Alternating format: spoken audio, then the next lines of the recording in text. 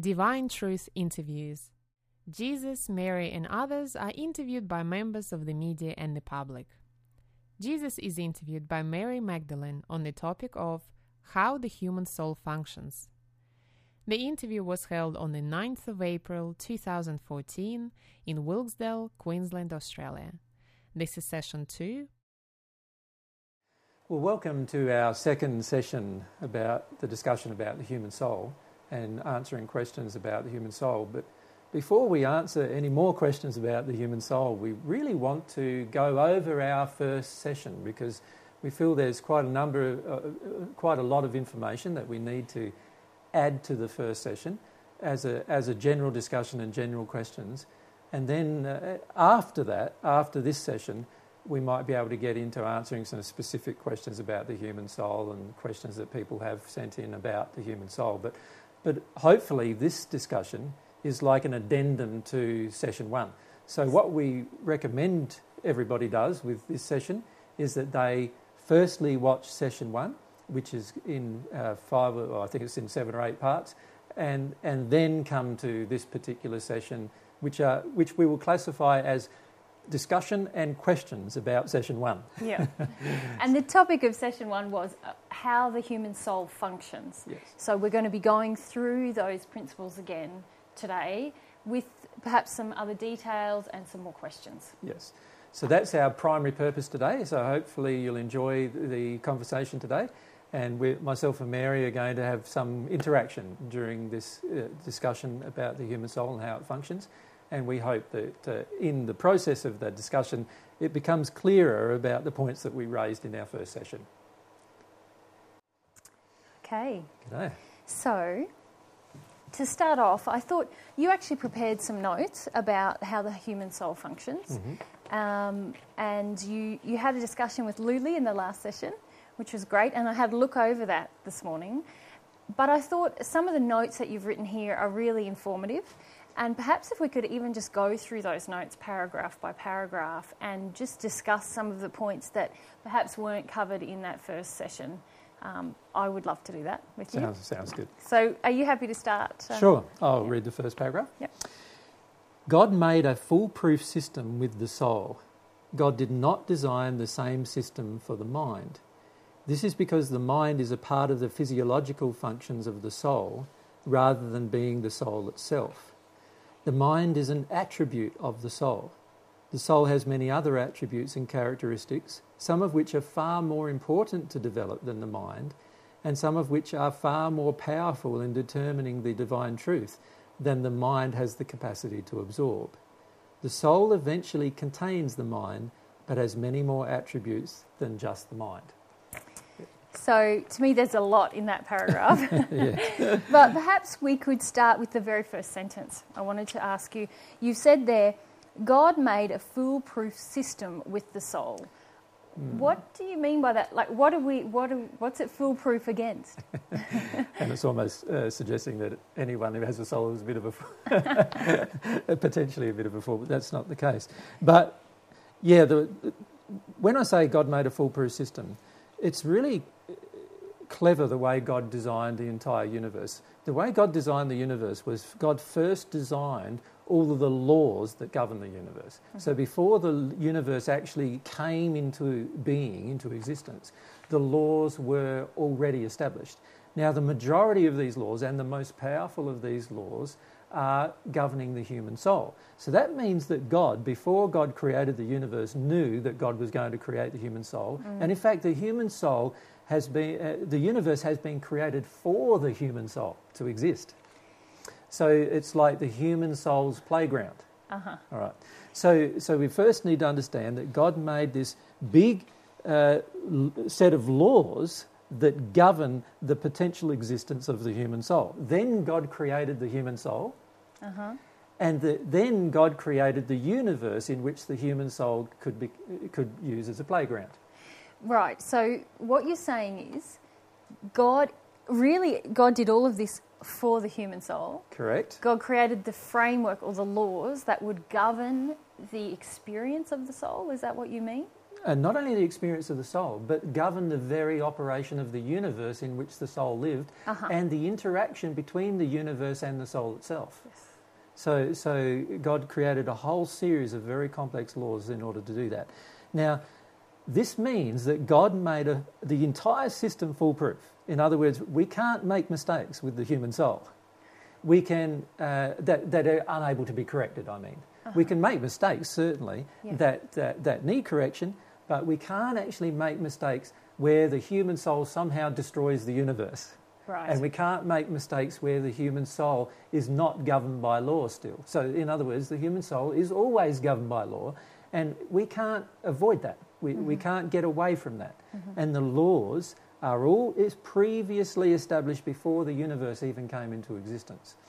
And what that means then is that the soul itself is this integrated system that God created that interacts with the universe, and particularly interacts with the laws of the universe, because there are some parts of the universe that only get created when the soul interacts within the law framework in a certain way. Yeah.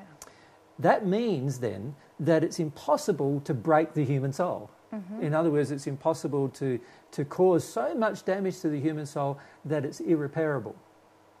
Right? And in that regard, God made a foolproof system. It doesn't matter how much we are fools and how much we desire to break the laws and desire to get away from the framework. In the end, the human soul is an unbreakable piece of machinery that God has made that nothing can destroy. Nothing, as far as it's known, can destroy, aside from God herself. Also, while the human body can be destroyed and go into different elements, and while the spirit body theoretically can do the same thing, it is highly unlikely that that can happen to the human soul. And when I say highly unlikely, we don't know because it's never happened. But at this stage, there's no record of any single human soul ever being destroyed or being put back into its elemental parts. Yeah. Because of that, you could say that God created a foolproof human soul, a soul that is unable to be destroyed, a soul that no matter what mistakes we make, we're unable to fully decompose the soul itself. In other words, the soul will always retain its existence after its creation. Okay, so you said a few things there that I would like to ask more about. You said that basically the soul can't ever be destroyed. Even if we want to destroy it, it can't happen. But then you described what sounded as far as we know. As far as we know, yes. Who knows that at some point in the future God may have a process for human souls that haven't received divine love? I don't know. But at this point in time, there has been no single human soul that's ever been destroyed into its elemental parts. In other words, the human soul, no matter how bad it gets, no matter how self-destructive it becomes, and no matter how much of intention it has to act out of harmony with love, still can't get destroyed. So in that regard, it's foolproof. And in fact, it almost seems to be the other way around, doesn't it? No matter what we do, the universe and the laws that we interact with seem to push us towards growth, don't they? Well, they push us towards correction. Yeah. And so the reality is the way God created this universe is that every framework, if you like, the universal framework, which are laws, which we classify as laws, that govern the human soul and govern the universe itself and the interaction between the soul and the universe, which is a very important factor, these laws are unable to be broken, and therefore they are always in operation, and they impose themselves upon the human soul. So no matter how far the human soul gets out of harmony with those laws, the laws are attempting to correct the human soul back into harmony. Yeah. And this is the beautiful system that God made. It's such a foolproof system. It doesn't matter how much we take the human soul out of harmony through the exercise of our will. The law framework that in which we live, the universe in which we live, is pulling us or attempting to pull us back into harmony. Yeah. And so it's a self-correcting system. And eventually, given enough time, every single individual in the universe will be pulled back into harmony with the universal laws. Yeah. So So from what you said earlier and what you said now, it sounds like the soul operates within a system, which is the universe and the universal laws that God has. Well, the soul operates within the universal laws, Yep. and the universe and the soul are basically the subsequent result of those universal laws. Yeah. Yep. Okay. So And the that soul is the most complicated of all of God's creations. The human soul is the most complicated. So it's far more complex than the human body. It's far more complex than the spirit body. It's far more complex than the universe itself, actually. the human Yeah, soul. so this is where I want to ask you, because in your introduction there you said that you basically described to me, it sounded like two systems. One is the system of God's universe in operation, of which the soul is a part of, and then you described the soul as a system itself.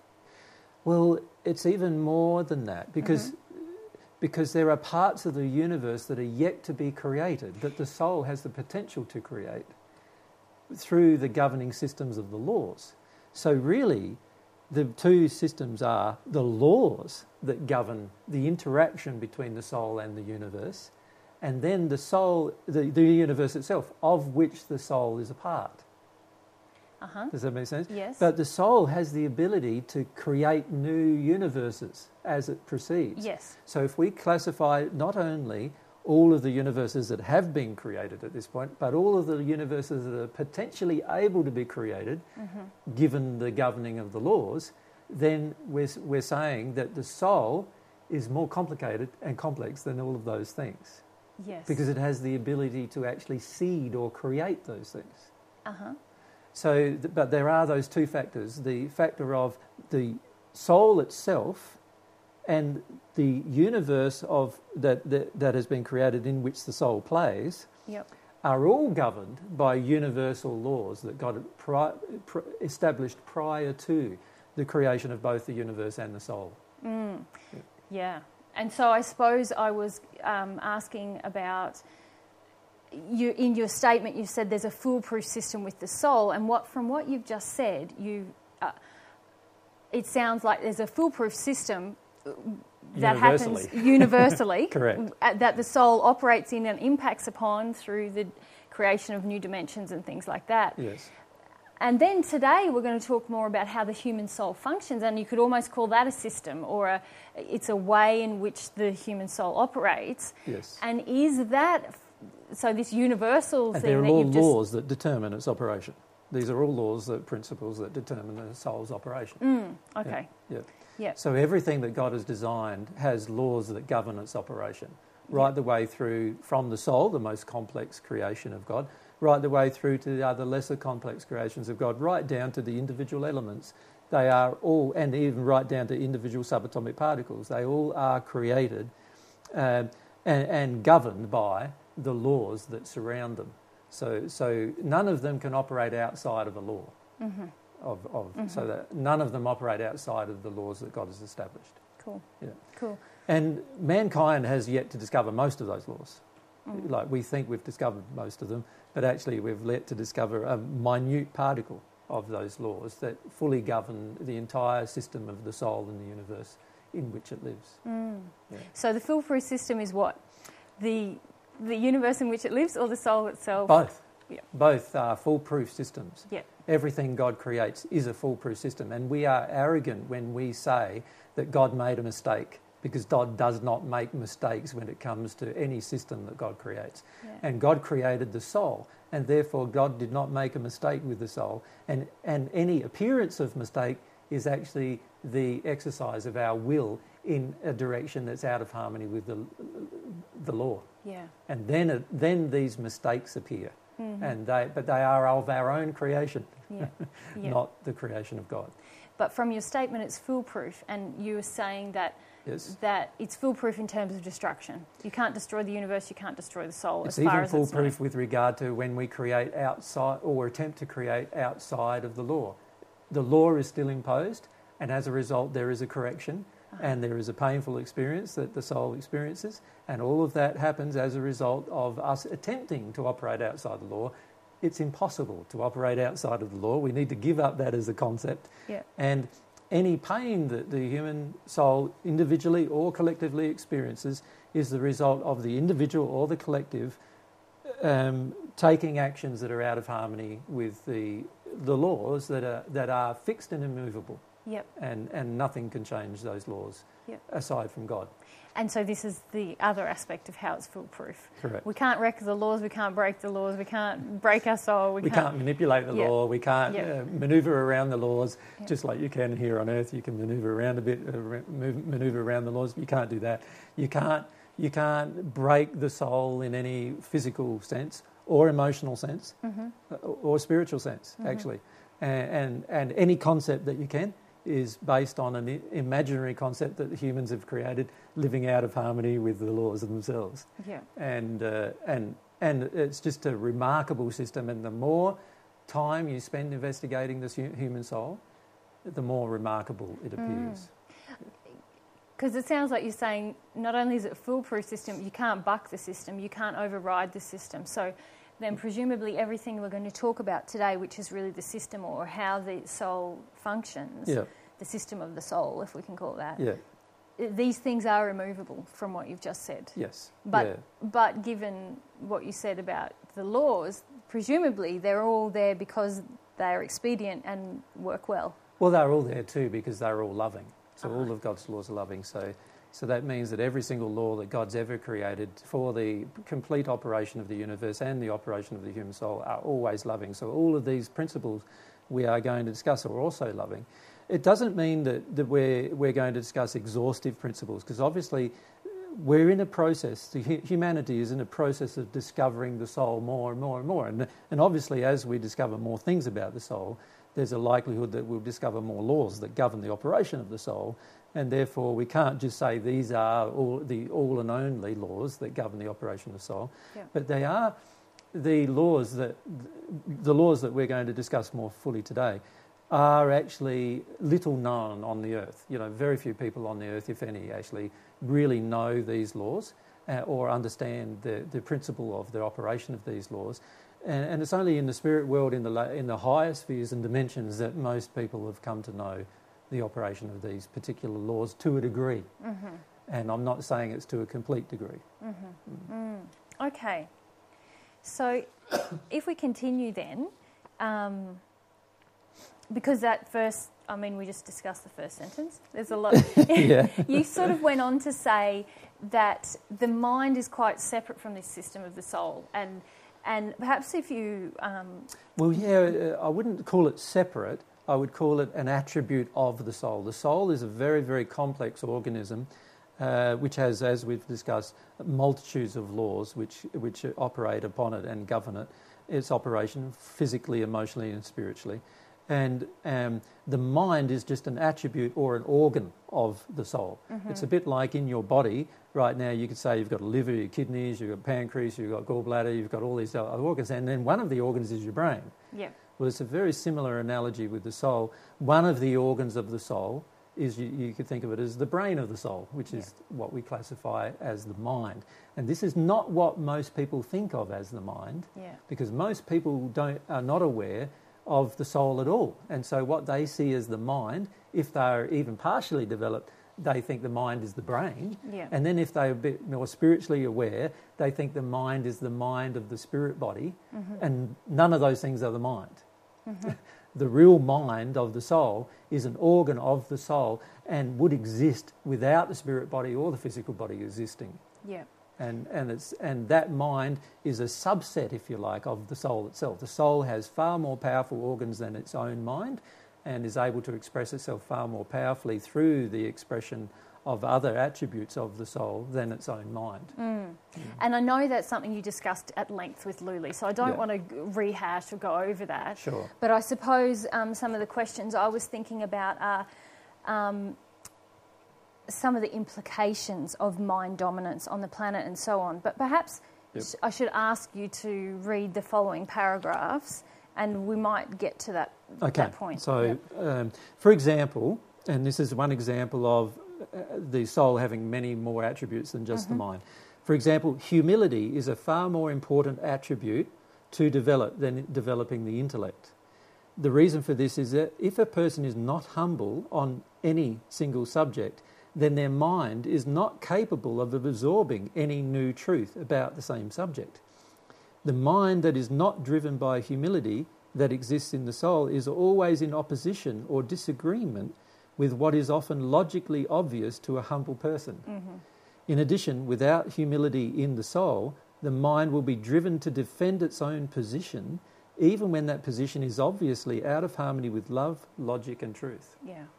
So what I'm basically saying there is that the human soul attribute of humility is far more important to develop than the attribute of the intellect. Because without humility, the intellect can't actually be developed at all. Yeah. So in other words, humility must come before developing the intellect in a certain endeavour. So unless you're, for example, let's say you wanted to pick up a musical instrument. Unless you're humble to the fact that you don't know how to play it at the start and that you need to go to somebody who will teach you or read a book who will teach you or at least learn using some method, usually it comes from some other source other than yourself, and you're humble enough to actually go through that process, then it's highly unlikely you'll be able to learn very much with regard to that musical instrument. Now, of course, many people who are prodigies are actually humble with spirit interaction, as though a spirit teaches them everything they need to know. But it's the same process. It's still the same process. Somebody had to be humble enough to absorb that information and therefore act upon it before they could actually learn the information itself and take the actions needed to learn how to play a musical instrument. And the same applies to every single form of endeavour that you could ever think of. Yeah.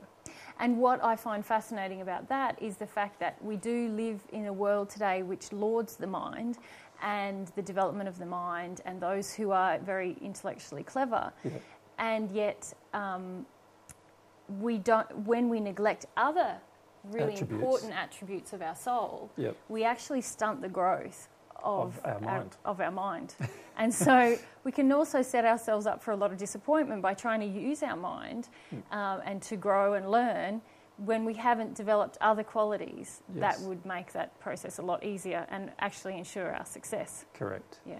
So it's a very important factor about understanding that the soul has these other attributes, not just the intellect or the mind part of the soul, but the soul has other attributes which are far more logical to develop first, actually, than the mind itself is to develop. Yes. Yeah. And what I feel is happening a lot on Earth today is that most people focus on the development of their intellect and do not focus on the development of these far more important aspects of the soul, and as a result, the intellect is severely disabled. Yep. And this is how we come up with disabled thinking. The whole thinking that if you attack me, then that gives me the right to attack you is disabled thinking. Yeah. If we were connected with our soul and we connected to love and humility, we would go, wow, that's a pretty illogical thing, because if I attack you, I hit you in the face or something, and you decide you're going to get out a knife and attack me, and sooner or later one of us is going to escalate this attack right the way through to our death, and it was a pretty pointless process after that. Yeah.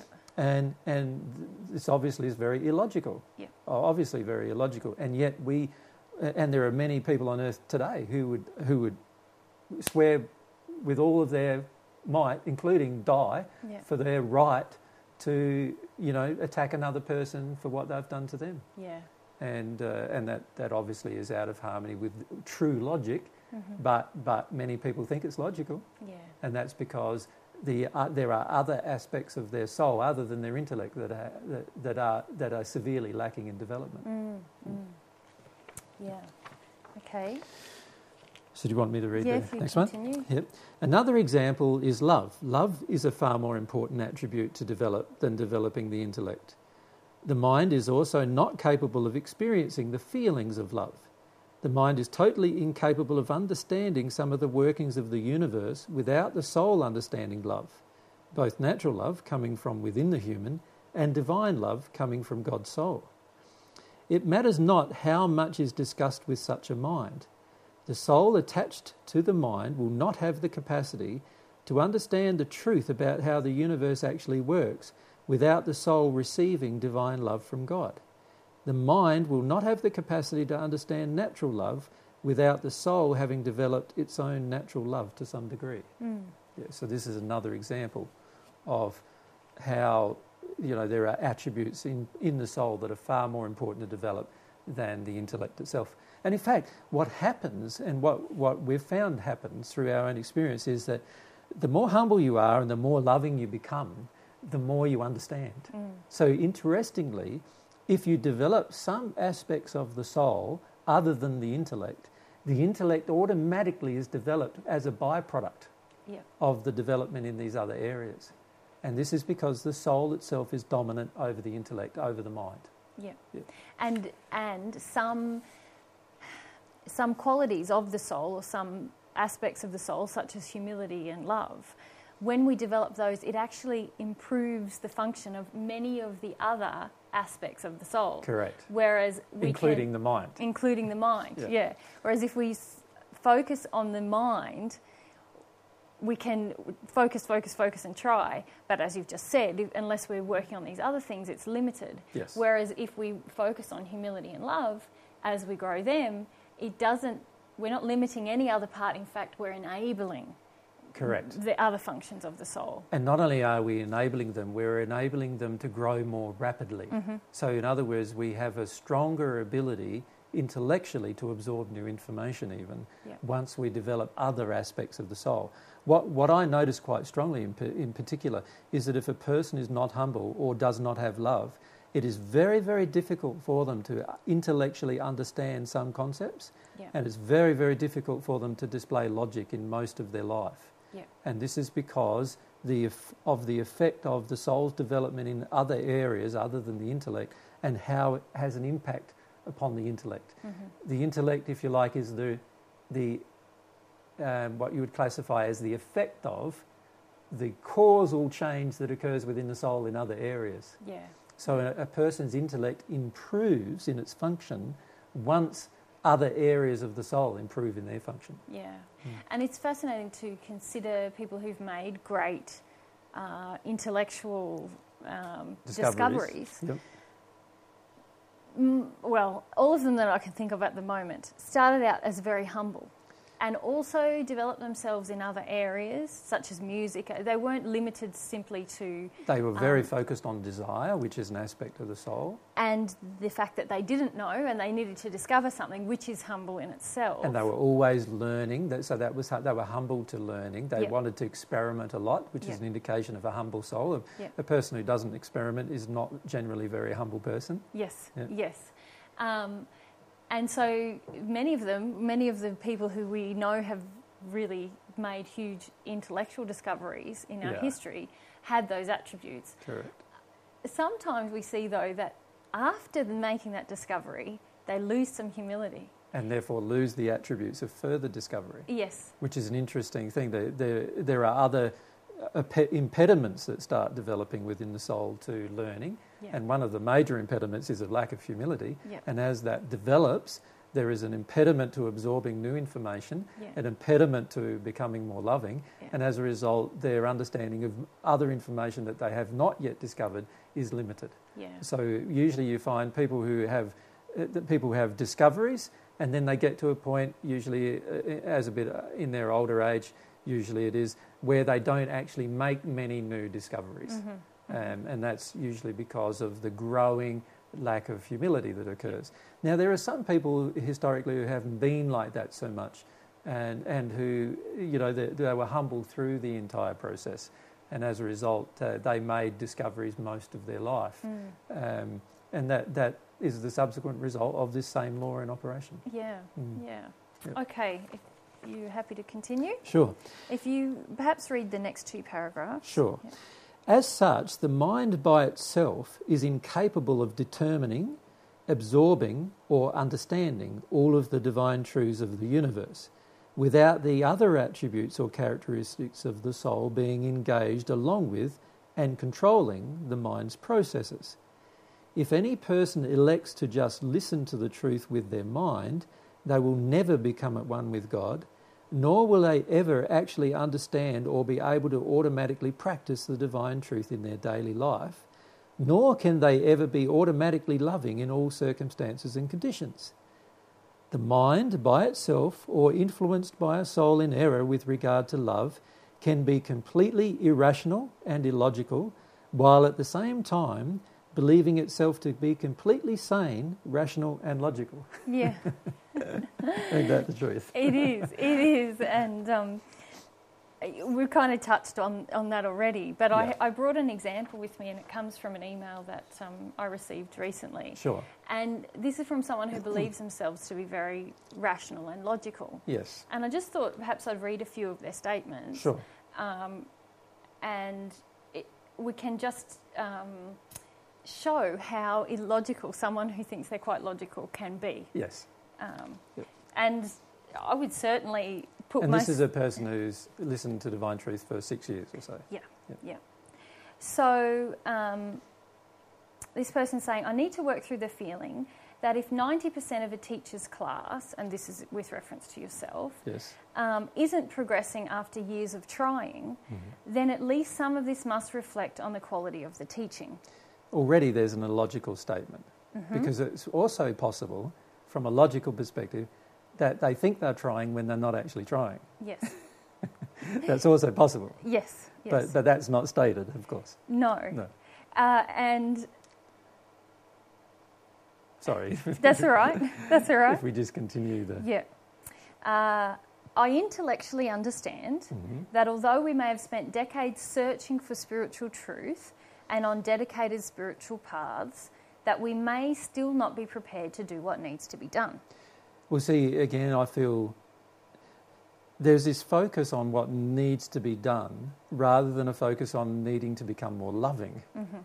And this is a part of the problem, is that the mind says, give me the rules and I'll go and do them. Yeah, yeah, Right? yeah. But the soul often is incapable of doing them unless you release certain emotions that prevent you from taking certain actions. This is an example of how the soul is governing the mind, and yet the mind believes itself to be taking an action that the soul has not engaged. Yeah.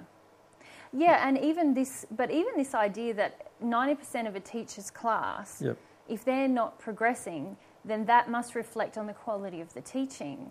That to me seems to overlook a huge ingredient, and that is the will of those in the class. Correct. It's actually stating that the teacher is in charge of the will of the student. Which is incorrect, obviously. Yeah, that's illogical to me. Yes, if we took this logic to the logic that he is using here Yeah. to its full conclusion, God is the worst teacher of the universe. Yeah. Because hardly anybody in the whole universe has actually absorbed most of the information God's willing to provide. So that means that under using this analogy, we're basically saying that God is the worst teacher in the universe because hardly anybody knows anything about what God knows. In spite of God creating an entire universe which is designed to teach us Correct. about ourselves and about Him. Correct. Yeah. And again, it also minimises the use of our will. Yeah. It also minimises this quality of humility. Yeah. Obviously, we're unable to learn, even if we think we're able to learn, we're unable to learn unless we have true humility. Yeah. The majority of people that I feel who are associated to Divine Truth have yet to develop true humility, and so they think they know things they don't know yet. Yeah. Yeah. And I feel this fellow is in exactly the same boat. He thinks he knows things that he doesn't know yet, and then he blames me for not understanding them correctly or not being able to feel the benefits of them. Yeah. And of course, you can't feel the benefits of something the soul hasn't grown with. Yeah. So, sure, he says he understands intellectually, and I feel those two words should never be placed together. Yeah. Yeah. Yeah. And the reason why I feel that is because when we say to ourselves, I understand intellectually something, but really we don't even understand it intellectually. Because the intellectual understanding of something is only possible once the soul is free to actually understand it and therefore pass on its understanding to the intellect. Yep. And this is a part of the problem that people face, is they keep telling themselves they understand something when they've only heard it. Yes. They don't understand it. No. They haven't applied it in their day-to-day life. They've only heard it. Yeah. And hearing something doesn't cause change. No. But it's a part of something that can trigger change, Yeah. but it doesn't cause change. Change is caused by, as we will discuss later, Yeah. the soul being engaged Yes. through a process. Yes. And I suppose what struck me between the eyes was a person was saying to me, and they say later in their message to me, that they are quite logical, or they refer to their logic. Yep. And rationalising. Yeah, but every statement we've read so far is illogical. That's the irony. Yes, and to me, I suppose it struck me that someone who has attended 6 years of lectures which speak about the very things that you spoke of, about the necessity for the soul to be engaged and the necessity for the will to be engaged, and the fact that you will never attempt to coerce the will of a student, if you want to call it a student. Or force the will of a student, or coerce, or manipulate, or anything. Or egg on, because the whole point is for each student to engage their will with God and not with you. Correct. So then I can't see how they can see that it's a logical statement to say then if 90% of them aren't doing that, that's your fault. Correct. When in fact I'm doing it. Yes. and if somebody follows the teachings that I'm given, then they'll probably finish up doing it if they really follow it in their soul. Yes. But see, this is the trouble: is most people will think they're following it, but they've only heard it. Yeah.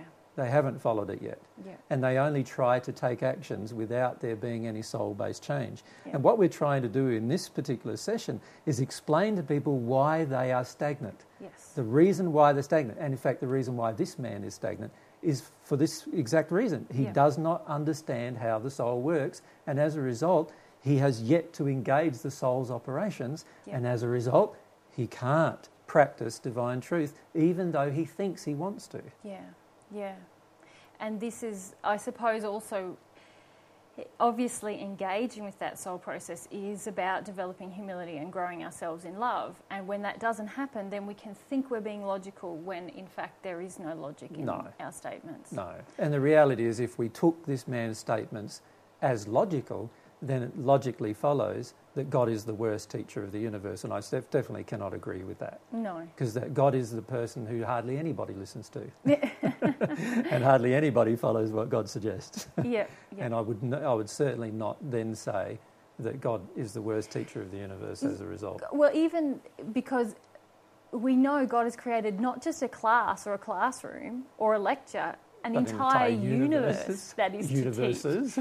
Universes, and that any person within it, regardless of their age, their race, even their intellect, can begin to learn about God without anyone else being around them. Correct. Now, to me, that's a pretty awesome teacher. Yeah. But if we begin to measure the value of teachers based on the will of their students, to me, that's not logical. Yeah. I just can't understand how that's logical. Yeah. And let's look at the way teaching occurs on the planet. Generally, the way teaching occurs on the planet is that it only occurs when there is a goal at the end. Mm-hmm. And this is where I feel a lot of people struggle with divine truth too, because there is no real end goals. It's infinite progression that is the goal. So therefore, you'll always be changing. Whereas what most people are used to is have a 2 or 3 year class and then they get a certificate, and that's the whole reason why they did it in the first place. Yes. In other words, they did it for an addictive reason. They wanted a result at the end that they could conceive, and they only did it for that purpose. And the reality is, if we are taking that approach with divine truth, we're never going to learn it. Mm-mm. Because it has to be driven by a desire for the relationship with God rather than a desire for any end goal other than that we might achieve. And as a result, there's no addictions that are ever going to be fed through the process. Yeah, and humility is the state of embracing constant learning, constant receipt of new truth from God, from those around us, learning from everything around us. It's saying, living in a state of humility, which is a significant part of the way. And most people have yet to understand what that means. Yeah, well, but it does mean we are perpetually saying, I want more knowledge, I don't have it all. Yes. Yes. So as soon as we get into this... But it's not just more knowledge. You see, this is where we've got to be careful. Yes. This is where people like this man who have focused their life on the absorption of more intellectual knowledge really struggle with divine truth. Yeah. They believe that they have spiritual development because their mind tells them so. Mm. But the reality is true spiritual development is about love. Yeah. This is... how the soul functions is all about love. It's not about the intellect. And so you can tell yourself things with your intellect that have no bearing whatsoever on the true condition of your soul. Yeah. And it's only its development in love that is going to cause any change. And unless you're willing to develop your soul in love, either natural love or God's love, your soul will not change. And it doesn't matter how good the teacher is, you will not do it because of your own resistance and other issues that we need to discuss about how the soul functions. Yeah, I suppose I feel now that any knowledge is not real unless it is in the soul. Correct. It's just, that's what I mean it's by just a wanting thought. more knowledge. It's not. It's just something we've heard. Yeah. It means nothing, actually. And it has no impact or bearing generally on our lives either, if we've just heard it. Yeah. I have about 6 years of university education, and I often used to joke about the things that I've learnt and forgotten are amazing. You know, I've learnt and forgotten a lot of things, which shows that I didn't receive it in the soul. I was just memorising and regurgitating. And, correct. Yeah. Because once you really learn something, it's in your soul permanently. You never lose it. Yeah. You know, it never goes away. And if it's truth, divine truth, it never goes away. Yeah. If it's error mixed with truth, then obviously it's refined. Yeah. But yeah, if you truly learn something in your soul, it never really goes away. Yeah. Okay, thank you for that. So you can't lose your memory of it. Yeah. Well, and you know, professionally, you also know that the things that you have experience with, and this is why I think a lot of people criticise university education, because you do a lot of theory before practice a lot of times. But you know that once you've had a practical application of some of the things, it's much easier to remember. You retain it. Correct. Yeah, because it's now in your experience, in your soul's experience. Yes. Yeah. And this is why I find it quite ironic, really, is because a lot of the things that people know about learning and teaching are actually where they have engaged their soul in some direction without actually understanding how the soul works. Yeah. If you really understood how the soul works, you could teach the soul far faster and more effectively than what we currently are able to teach the soul of humans. Yeah. So it's very important for us to understand these principles, because it's going to affect every area of our life, but it's going to affect how even education is embraced if people understood these principles. Yeah. I get a bit. I think it's kind of crazy when people criticise you as a teacher, because I watch you.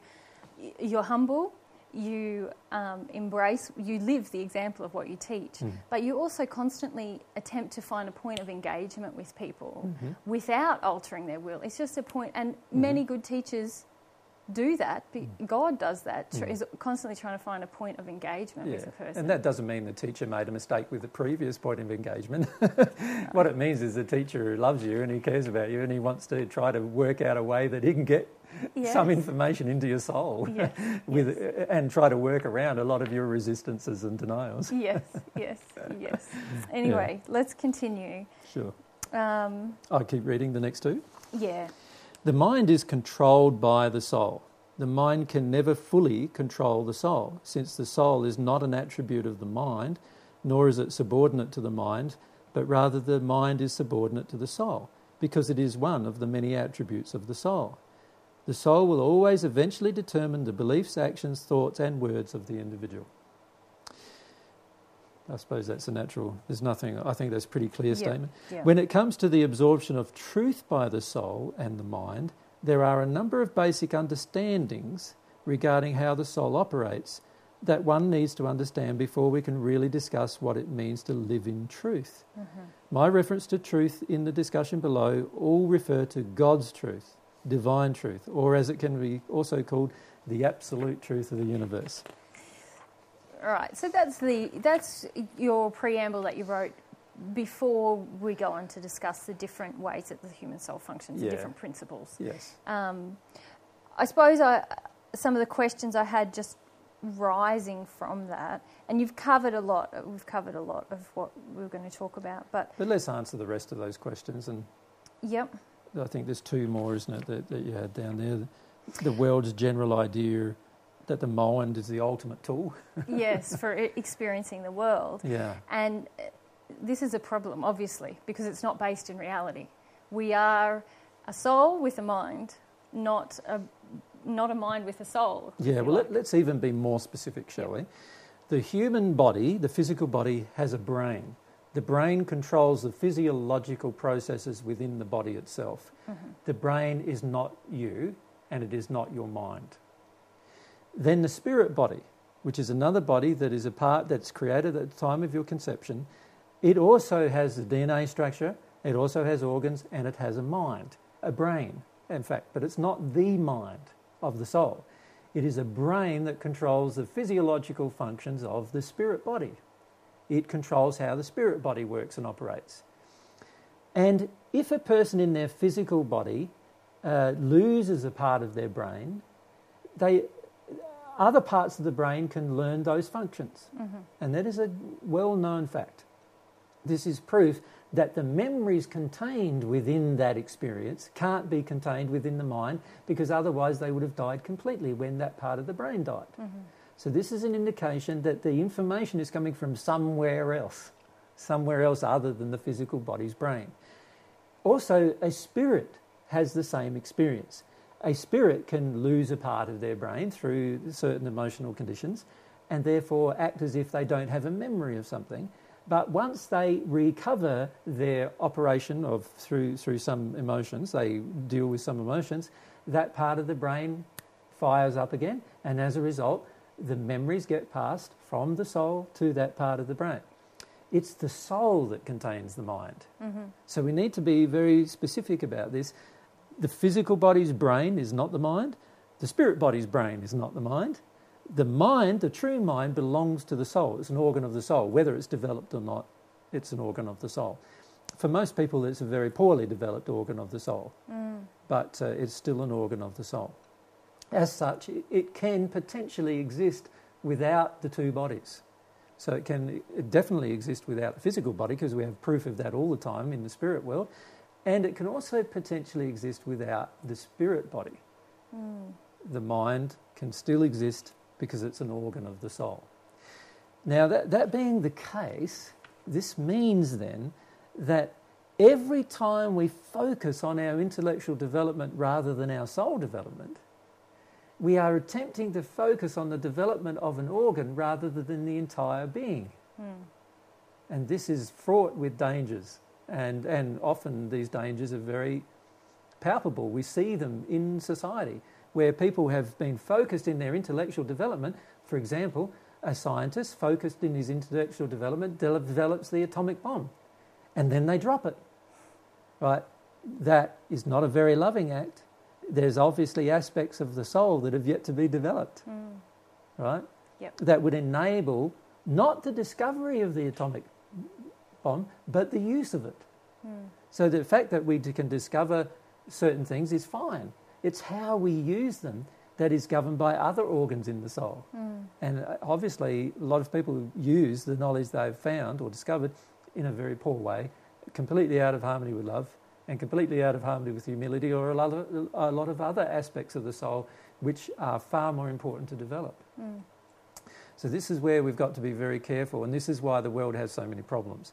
Because we're so intellectually dominant, we have forgotten the development of other aspects of the soul. And in particular, two aspects: the development of love and the development of our will in harmony with love. We've forgotten these two forms of development. And these two forms of development are far more important to us and our future, and also the survival of humanity, than the development of the intellect. The intellect, of course, will develop as a result of developing these other two things. So I'm not saying that the intellect won't be developed. I'm saying we'll have a highly developed society which also is developed in these other aspects of the soul. Yeah. Yeah. Interesting. And then we had a third question, didn't we, Yeah. about people believing they're logical. And I think we've sort of answered that, haven't we? But I wanted to talk about the flow of information in that with regard to logic. You see, oftentimes we sort of think we're logical, but we don't know the emotions that are governing this kind of logic that we're exhibiting. So for example, if you put a person in a war, they will eventually believe, given enough problems and trauma, they will often eventually believe that it's okay to kill other people. under certain circumstances. Whether it's okay to defend yourself by killing another person, or it's okay to defend your wife or your children by killing another person, they'll eventually generally believe that, given today's society. Now, they believe that because of a feeling in their soul that is not logical at all. But the soul, because it's open to this feeling, allows that thought to pass through and therefore distort the logic of the individual. Because it makes no sense. If I kill you, then sooner or later someone with you, around you with the same belief is going to want to kill me. And if I kill more of you, more of your family, then they'll probably want to kill more of my family. Eventually this will escalate, turn into a national war, and eventually become even worse. And in this last century just past, we had world wars governed by that particular concept. Yep. And as Gandhi said, you know, eye for an eye makes the whole world blind. There's the demonstration of true logic. Yeah. What he said was a demonstration of true logic. Now, why did he have that logic when the average person on the earth has a completely different logic? He had that logic because he had more love in his soul. And this love in his soul governed, he could see very clearly that the logic that other people were using wasn't logical at all. It was completely illogical. Yeah. It made no sense whatsoever for the long-term survival of the human race. And so he could see that very clearly because he had more love in his soul. And this is an example of how when you've got more love in your soul, or your soul is further developed, you get to see things logically completely different completely differently to how other people see them. Yeah. And the reason for this is that when there is an emotion in the soul, only certain types of information are allowed to pass in the mind of the individual connected to of that soul, of that individual. So if I have a feeling in my soul that preservation of myself at all costs is justified, then my mind will logically assume from that particular feeling that I can defend myself to the point of killing somebody else. Yeah, so basically you're saying that our logic is based upon what we believe is true.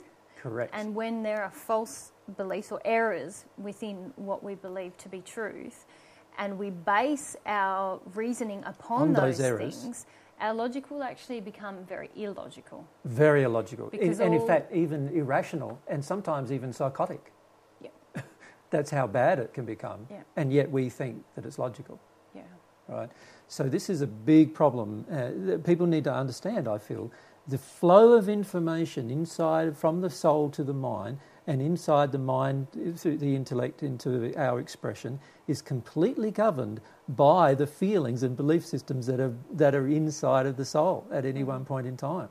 It's not governed by logic. Yeah. Yeah. What I would classify as true logic, because true logic is always in harmony with love, always in harmony with truth, always in harmony with humility, and always in harmony with many other qualities that are like that, you know, harmony with ethics and those kind of qualities.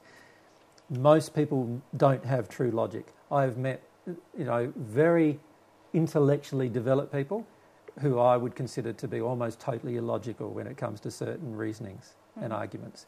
And you can reason with them, and once you reason with them on those particular subjects that they're illogical, they get angry. They get angry, they get critical, not only just critical, but they become violently abusive with their rage. And that's all because they know they're being illogical.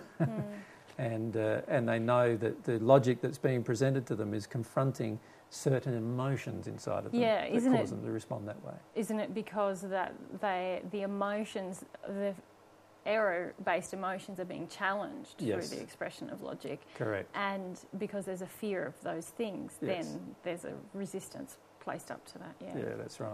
Yeah. So I feel it's very important to say that any soul-based emotions and beliefs that are out of harmony with the laws of love, there is going to be a resistance to the flow of true logical information coming into our mind. Yeah. And as a result of that, we are going to think we're logical when we're totally illogical. And we'll make no sense at all. And we believe we're making sense. Yeah. That's the trouble. Yeah. We believe we're making sense when we're making no logical sense at all if we analyse all of the factors. Yeah. So with the example you gave before of the man who made the statement about my teaching, he hadn't thought that if he took that logical argument to its full conclusion, that he's really saying that God is the worst teacher in the universe. Yeah. He hasn't thought through this so-called logical argument that he has. And therefore, the argument is not logical. It is driven by his emotions. And let's talk about some of the emotions that are driving it. The emotions that are driving are his own resistance to feelings, his own resistance to emotions, his belief that other people have a problem before he does, in other words, his own arrogance and his lack of humility. These are all the emotions in his soul that are driving that thought. Yeah.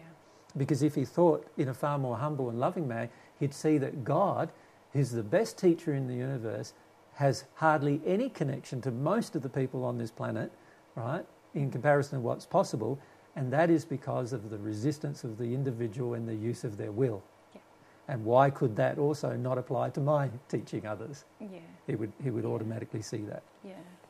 So it seems very clear that our understanding of what is logical is based on what we believe to be truth. Yes. And if we are wrong in what we believe to be true, then we cannot be logical.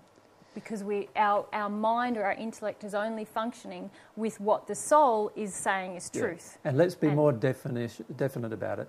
If we are wrong from God's perspective, yep, because that's really the perspective we're looking at here. If we're wrong from God's perspective, even though we're right from our own, we will not be logical. Yeah.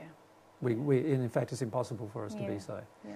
And this is why humankind many very intellectually developed people on this planet make very unwise choices and decisions. Yeah. And the main reason why is because they have not developed these other aspects of their soul that are more important to develop than their intellect.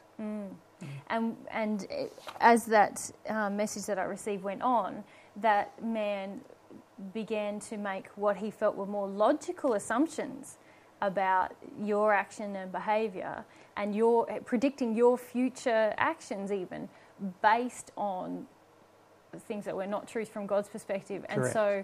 And so we're not even indicative of what you were doing, what you were thinking, or what you were going to do. Or what I will do. Yeah. Yes, exactly. He's making a lot of presumptions and assumptions based on his own illogical argument. And that's not my logical argument. Yeah. My logical argument is more encompassing love and truth, and therefore I will not take the actions that he thinks I will in the future. Yeah. Okay.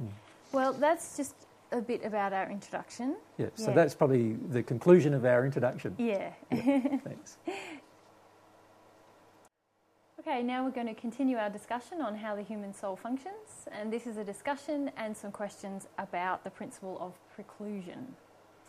So, Jesus, would you share with us, would you like to read your description of preclusion, or just want to... Probably, I think. Yep. I think it's good to go over it again. So I've said preclusion is the principle that if a certain truth on a given subject is within the soul, it precludes error on the same subject from existing in the soul at the same time. And if error exists within the soul, it precludes truth on the same subject from existing within the soul at the same time. So basically, this understanding of preclusion helps the individual understand and accept the current state or condition of their own soul development in contrast to the current state of their mind. For example, this can demonstrate to the individual that the true state of their soul is that the truth on the subject has yet to enter, even when they believe it has entered. This can also explain to the person why they are still finding it difficult to act in harmony with the truth they have believed themselves to have already accepted, because it is not yet in the soul. The soul does not operate like the mind with regard to the existence of truth. With the mind, truth and error are capable of existing in the same mind at the same time on the same subject.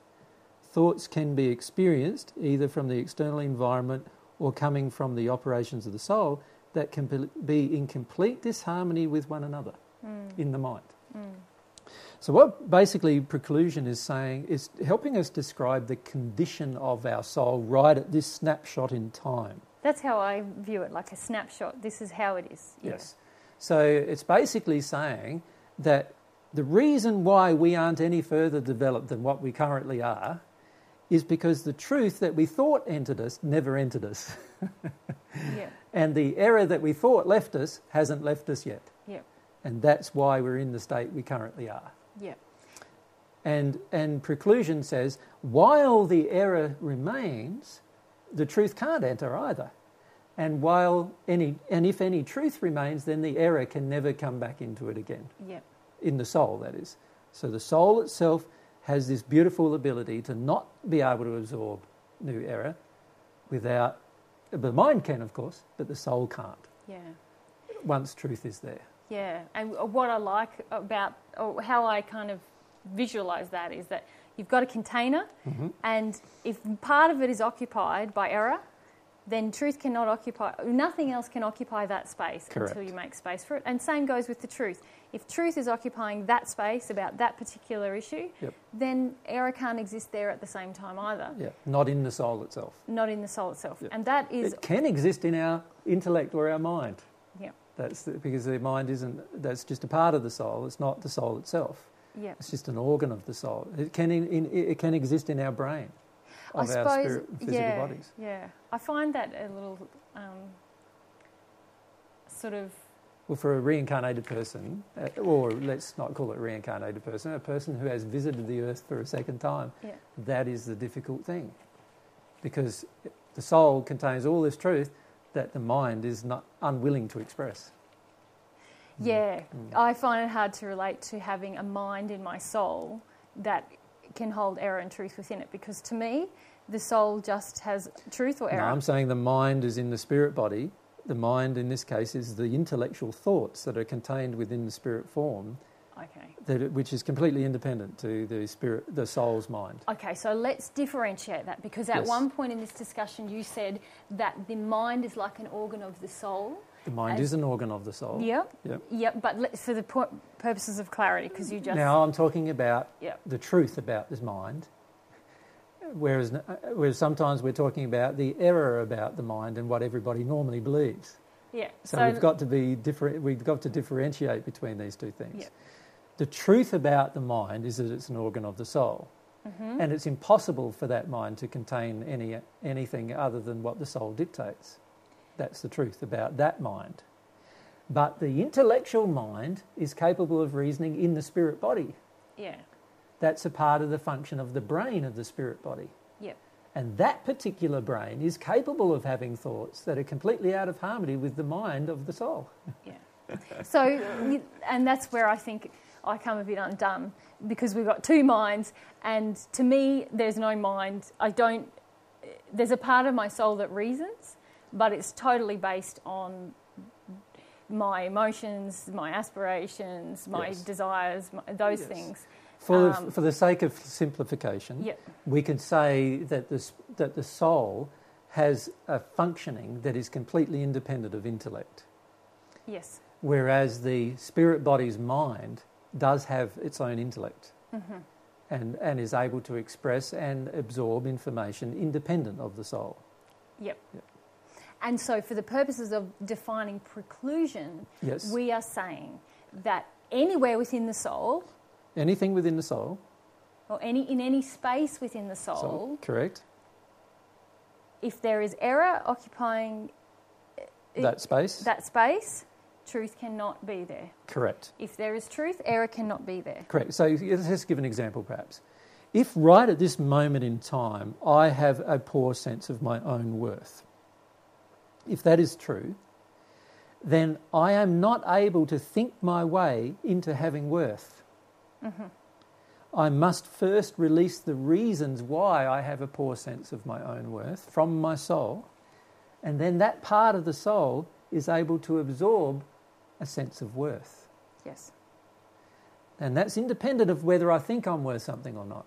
Yes. And this is where I wanted to contrast. There's a reasoning part of our soul that is either in truth or error, and it can't have conflicting things. Yeah. And then we have our spirit body and our physical body's brain and mind. Yes. And this is the part of us that might attempt to think our way through something. Through into having more self-worth. Correct. But it will be unsuccessful. Right. It will always be unsuccessful. Yep. And this is the reason why most religion forms on the earth are unsuccessful. Yep. They all promote love, supposedly, and yet most of them have been the cause of most of the wars that we've ever experienced in the last 2,000 years. Yeah. And the reason why that is because love hasn't touched the soul yet. Yes. It's just an intellectual concept. And many of them even say that. They even say that love is an intellectual concept, and while it remains an intellectual concept for them, it's never going to touch their heart, as the saying goes, or their soul, and as a result they will never act lovingly given certain circumstances. So they will be willing to go to war under certain circumstances. If the circumstance is, you killed my son, then I'll go to war. If the circumstances is, you believe something different to me, then I'll go to war. And they'll go to war without consideration of love, because love has not yet touched their soul. It's only an intellectual concept. Yeah. And that's the problem. Yeah. And they have other feelings inside of their soul which are true. Yeah. They have feelings of rage and feelings of, like, about a person with a different religious faith, for example, or they have feelings of rage about somebody who's harmed their family. And it's those feelings that are the truth that govern their action. And if you look at what their actions, they'll go to war, they are governed by the rageful feelings within their soul, the justifications that are truly going on within their soul. And they might think they're a nice person and think they love and think they're a nice, kind individual that would never consider harming another. And in their day-to-day normal life, they might act that way. But when it comes to a pressure cooker situation where their family or somebody's religious faith is being attacked, now they revert back to the soul's true understanding. Yeah. Which is, I'm enraged with the person having that idea, so I'm going to kill them. Yeah. And Yeah. that's their understanding. Yeah. And there's an example of how the mind, thinking that they're loving, had no effect on them whatsoever. Yeah. No Yeah. effect. And so there in your notes you said this principle of preclusion helps us to understand why we still think, act and feel the way we do even after we have received something different in our intellect. Correct. So all we've done is heard it, Yep. and it's gone into our memory. Yep. That's all we've done. Yep. And while that is an actual memory of the event, it hasn't entered our soul and changed it. It's only a memory of what we've heard. Yes. So when somebody tells you God is love, for most people that is just a memory of what they've heard. The majority of people on this planet do not believe it. Their soul acts totally differently. Yeah. Right? Yeah. And the same goes with most of our other belief systems. We have only heard them. We are yet to actually have them as a true belief within our soul. Yeah. Yep. And a lot of work that many of us have done in natural love circles, or even in psychological practice, has been a lot about trying to think our way into a different state. Correct. And this principle says that that is impossible. It is impossible. Yep. It is impossible. There are people who have thought themselves out of a state for 2,000 years, but as soon as you have a chat to them, they revert straight back to the same behaviours they would have under the circumstances. And that is because that emotion still exists in their soul. Correct. Yeah. So while the emotion governing the action still exists within the soul, or the emotion precluding the action still exists in the soul, you're going to revert to that behaviour. There is no other option, in fact. And it's a great thing, actually, because that's the way we learn what's really there. Yeah. So for example, if you're walking down the street or driving in a car and somebody cuts you off or pushes you, right, and you get angry and upset, well, there's an example. There's an example. Love hasn't touched your soul yet on that issue, right? Mm-hmm. It hasn't touched your soul yet because your reaction is telling you that it hasn't touched your soul. You can think yourself beyond that, but that initial reaction is the reaction that your soul has. Yeah. And that's the truth of what's really going on in your soul. Yeah. And preclusion's telling you that it's impossible for you to actually put another truth in there unless you release the error of that emotion. Yes. Unless you release that error, no other truth can actually enter you. So you can think your way, oh, I'm a loving person now, I'm a loving person now, I'm going to do loving things now. And 10 years later, someone pushes you and you'll get angry again. Yeah. Because nothing has changed in the soul. Yeah. For you to not be angry under that circumstance, something has to change in your soul first. Yes. Yep. Yep. Yep. Okay, so that is that all that you would like to say on preclusion today? Yes, I think we've discussed the issues of like how something, when you believe something inside of yourself, it prevents another belief from entering you, no matter how much you think your way through it. And this is why there's a lot of confusion regarding religion on the planet, because you know there's a rule book in most religions. You must do this, or commandments you can call them. You must do this, you must do that, you must do this, you must do that. Most people practice those particular things, but they don't feel them. And as a result, they still feel like not practicing them. Yeah. And sooner or later, they do that. They stop practicing them. They disobey. Yeah. And then they feel a little guilty. And then they have to feel sorry. And then they have to pray for God for repentance, for feeling sorry that they didn't act a certain way. And it's all happening because the thing that caused it is still in their soul. And until it comes out, they are precluded from change. Yeah. It is going to be, their condition is going to continue to be exactly what it is right now until something gets released from the soul so that something new can enter it. Yeah. Okay, well, we're going to move on in a minute to talk about the next principle. But these two principles, preclusion and our next one is absorption, they, and perhaps after we talk about absorption, we can delineate between the two. Sure. Because I feel that there's scope for a bit of... If at the moment in conclusion we basically say that preclusion is this aspect of what is my current condition and why is it my current condition? It's my current condition because there are things in my soul that preclude me from changing. Yep. Right? So in the case of of the other examples that we could give, any person who desires change and who is not changing has a reason for them not changing in their soul. Yep. And what they need to do is find that reason. Yes. Once they find that reason, then they will change. And preclusion is telling you that this has to be the case because change is an automatic result of you finding the reason and releasing it from your soul. Yeah. And this is why I find a lot of people who use their intellect to follow divine truth not very successful. And the reason why is because they're trying, using their mind, to act in a certain way, a changed way, while at the same time their soul is saying, don't do that, do something else. The soul is really saying, don't do that, that's wrong. Yeah. You know, even though their mind's saying it's right, their soul's saying, don't do that, that's wrong. So you put a person in a situation where their child is harmed by another person, the average person will revert to rage. The average person will revert to trying to protect the child through violence, right? Why is that? Because that feeling is still in their soul. And for any change to happen, that feeling has to come out of their soul.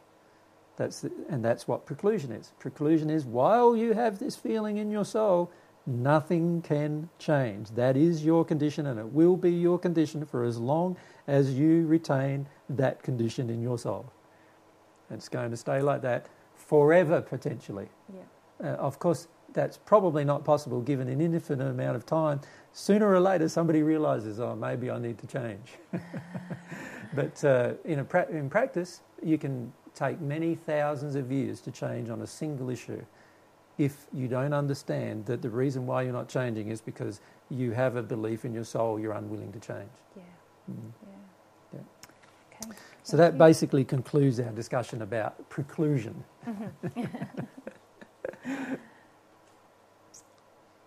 This is a continuation of our discussion of how the human soul functions, and we're up to principle number 2. So this will be a discussion and questions about the principle of absorption. So, Darlin, tell us about absorption. Well, shall we read my comments first and then we can have a discussion about some of the questions that we might have. So absorption is the principle that truth cannot be absorbed by the soul or flow into the soul on a given subject, while error existing within the soul precludes the absorption of the truth, and error cannot be absorbed by the soul or flow into the soul on a given subject, while truth is present and precludes the absorption of the error. So it applies for both error and truth. Yep. So if I have truth in my soul, and it's really in my soul and I have a developed intellect, this error cannot any longer flow into my soul after that point. Yep. Of course, it depends on me having a developed intellect, and of course, for most people who have developed truth in a certain area, that would be the case.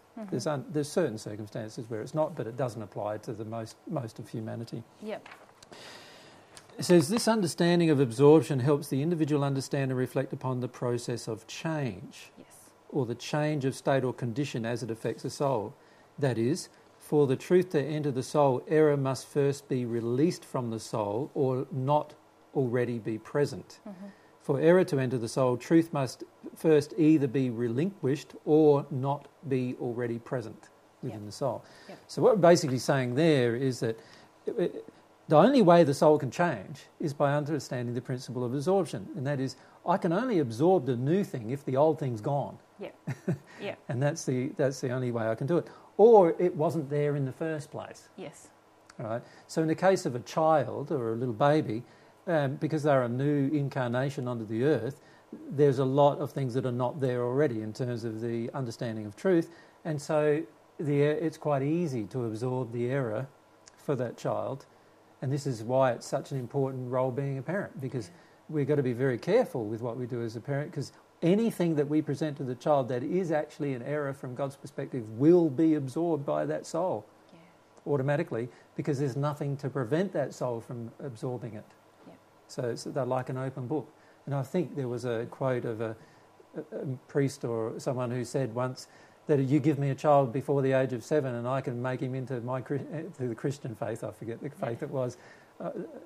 Make him into that faith. Yeah. And the reason why is because that child is going to absorb all of the error or truth that the person who's teaching them has over a period of time. Yeah. And it's not an intellectual absorption, it's a soul-based emotional absorption of that information. Yep. If an individual has heard what they believe is the truth and believes they have accepted such truth, but is also aware that the soul contains beliefs and emotions that are in disharmony with that truth, and they often act upon those disharmonious emotions, then this is proof that the truth heard has really yet to enter the soul and cause change to the soul, and therefore only exists as a belief, and I wouldn't even say a belief, it only exists as a thought or a memory in their own mind. That's all it is. Yeah. So in the previous discussion we were talking about preclusion, and this is where these two marry so much, isn't it? Yes. It's because when error has entered us or truth has entered us, then it precludes anything else entering us on that same topic. Correct. And this principle of absorption is about how we go about Changing that. how it happens. Yes. And I like what you said there, that many people believe they've accepted a new truth when the error is still dictating the previous belief, emotional belief, is still dictating how they act and what happens in their life, and how they feel and how they respond and all of these things. And you see this out, honestly, when you look at the average person on earth, their day-to-day life, you see it in every moment of their day-to-day life, pretty much. Yeah. The average person who believes they're loving is often not very loving in almost a moment-by-moment time frame. Basis, And that's quite sad, Yeah. but it's because they believe they're loving while at the same time acting upon all of these unloving emotions that are within them that they're unwilling to release. Yeah. And in the end, God can't change what we're unwilling to release. Mm-hmm. God can only have an effect of change when we're willing to go through a process of release. Yep. And this is also part of what we need to learn, is that many people believe that just because they have a new thought, they've gone through the process, and they haven't. Yeah. And that's why they haven't changed. So True change can only happen when you go through the change by releasing the emotional causal error that causes or precludes the truth from entering. yeah. And once you do that, you can absorb a new truth. Uh-huh. Yeah. And this principle really strikes to the heart of what you are talking to people about in lectures all of the time. Yeah.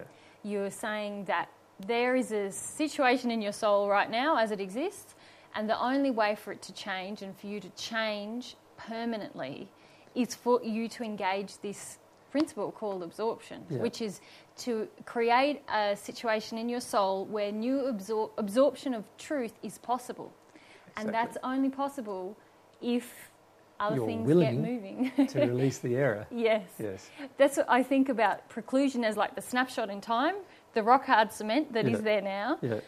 But absorption is the principle where everything can get moving again. We Yes. can unconstipate our soul. Correct. And let things out Yeah. so that new things can come in. Correct. So absorption is about allowing the change. Yeah. How do I allow the change? Yeah. How do I sincerely change? Yeah. If you understand absorption, you understand it's pointless trying to change with your intellect. You give that up, in fact. Yeah. You give up trying to change things externally, and you focus all of your attention in changing your soul, Yeah. changing how your soul loves in particular. Yeah. Because remember, progression is all about love. Yes. So about changing how your soul loves, and that means getting rid of the unloving feelings inside of the soul Yeah. and releasing them so that your soul is capable of becoming more loving. That's Yeah. how change occurs. And it's really sad, isn't it, the amount that just about all of us, have been taught to honour the mind and to present a facade. Because in that way, we just try to change the facade and change the thoughts Yep. without really focusing on what do I really feel about this topic. And many of us are terrified to even discover what we feel on many topics, Yes. aren't we? Yeah, we are. And yet, until we do, we can't engage this principle of absorption. That's right. And when we look at the other principles, of resistance, suppression and so forth, we can see that a lot of times it's things like judgment in particular Yeah. that causes us to engage our will to stop the release of certain emotions. There's certain feelings that we have inside of ourselves that we're not too happy are there. Even ourselves, we're not happy we're there. We know they're there, but we're not happy they're there. But we're very, very unwilling to face that they're there, feel them, and release them. Yeah. As a result, we don't change. Yeah. All we do is we try to force our action to be a certain thing. And usually when we force our action to be a certain thing without naturally changing, we become very harsh on ourselves and hard. And that's when people become very religiously hard and religiously harsh and, become what you would classify as, strong, staunch. Orthodox or well, I'd even evangelical. say, I'd go even further and become militant in their gotcha. actions, because they've had to be so hard on themselves, trying to keep themselves in line that now they want to do the same to everybody else. Yeah. And that's a very, very dangerous condition because that then justifies a lot of violence on the planet is justified through that condition. Yeah, it's sad, isn't it? Yeah, it is sad. So the principle of absorption is all about the release of the soul's current condition to a new condition. Yes. Basically, that's what it is. Yep. And we can't release the soul's current condition. We can't obtain the new condition until the current condition is changed in some way through an emotional process, through a soul-based process that is going to be quite traumatic generally because the soul-based beliefs are firmly entrenched as feelings and belief systems within us. Yeah. And they are going to have to be worked through with a diligent effort on our part. And this is where I find most people are unwilling to engage a diligent effort to discover and release their really true feelings that they have. Yeah, and I understand why you've presented these principles in the way that you have, in that first we must understand preclusion. We must understand that if it's there within us, nothing else can enter us. Exactly. So we have to be brave enough, as you just said, to discover what is within us before we can engage with the second principle, which is to start releasing or relieving ourselves of what's within us so that new things can be absorbed. And so that our soul can change. Yeah. So our soul can progress. Yeah. Because true progression is not capable without the soul releasing the things that prevent our progression. Yeah. So it's sad. I find it quite sad that people don't get these basic principles because you can teach for years and years and years aspects of divine truth, and if a person doesn't get these fundamental principles of how the soul operates, then basically it's like talking to the air. You don't. The person has no positive response to the divine truth. And then they become downhearted and disappointed and disillusioned and grumpy. and usually grumpy and angry with the person trying to teach them, rather than more honest about why they have such a strong desire to suppress the underlying emotions which are causing their stagnation. Yeah. And that's where most people run into a lot of difficulty with divine truth. Yeah. And let's talk more about the difficulties that people face with divine truth. With regard to this process of absorption. With regard to this process. Because what I observe is, and I've even observed it in myself in the past, is a desire to falsify our progress, even to ourselves. Yes. We like maintaining a position about ourselves that far exceeds our true development. Yeah. I seem to have both ends of the spectrum problem. In the past, I had... also lower or higher than true development. I wanted to believe it was better. Yeah. Now I have problems seeing it with clarity about how the progress I have made. But...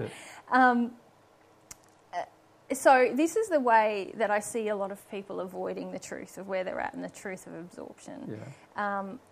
They seem to avoid this knowledge that, or what you've been saying, that change really isn't possible until causal emotion flows. Yes. And so what I see people do is attach a lot of importance to emotion, but not causal emotion. Yeah. And so then I observe people trying to be emotional. Yeah. When they don't feel like being that. Yeah, well, okay, maybe I should say before then. I should say I see people trying to say they have changed when they haven't been emotional. And I'll say they haven't changed, and it's quite obvious to the observer that they haven't changed. Their life hasn't changed, their outward demeanour hasn't changed, their feelings of joy, peace, satisfaction, none of that has changed. They might have changed location, or they might have changed partner, or they might have changed, something physical in their life. Yes. But their actual feelings haven't changed. Haven't changed. On those issues. Yeah. But a lot of us feel like, well, but I know stuff here, and it might have even, when I heard it, felt a little bit nice or a little bit excited or a little bit sad. But there hasn't been a huge outpouring of emotion out of me. But I want to believe I've changed. And you want to believe you know it. Yes. As well, which is sad. It is sad, isn't it? And many of us can tell ourselves we know it because we can reel it off or speak it or that's just recall the memory at work. Yes. It's like you give a child a whole series of exercises, you drum it into the child often enough, it'll remember it. It doesn't mean the child feels any different. No, that's you know what I mean? It's like if the child wants to steal out of your purse, he's going to steal out of your purse whether you tell him 100 times he's going to be punished for it or not. If he wants to do it, he'll do it. Yes. In the end, it's only if something changes within his soul that he will actually stop stealing, So we often think that we can browbeat ourselves and others into submission, and while we may change their actions, the soul won't progress because the soul won't change. Yeah. And they'll often feel even more resistive to what we're trying to share with them than less. Yeah.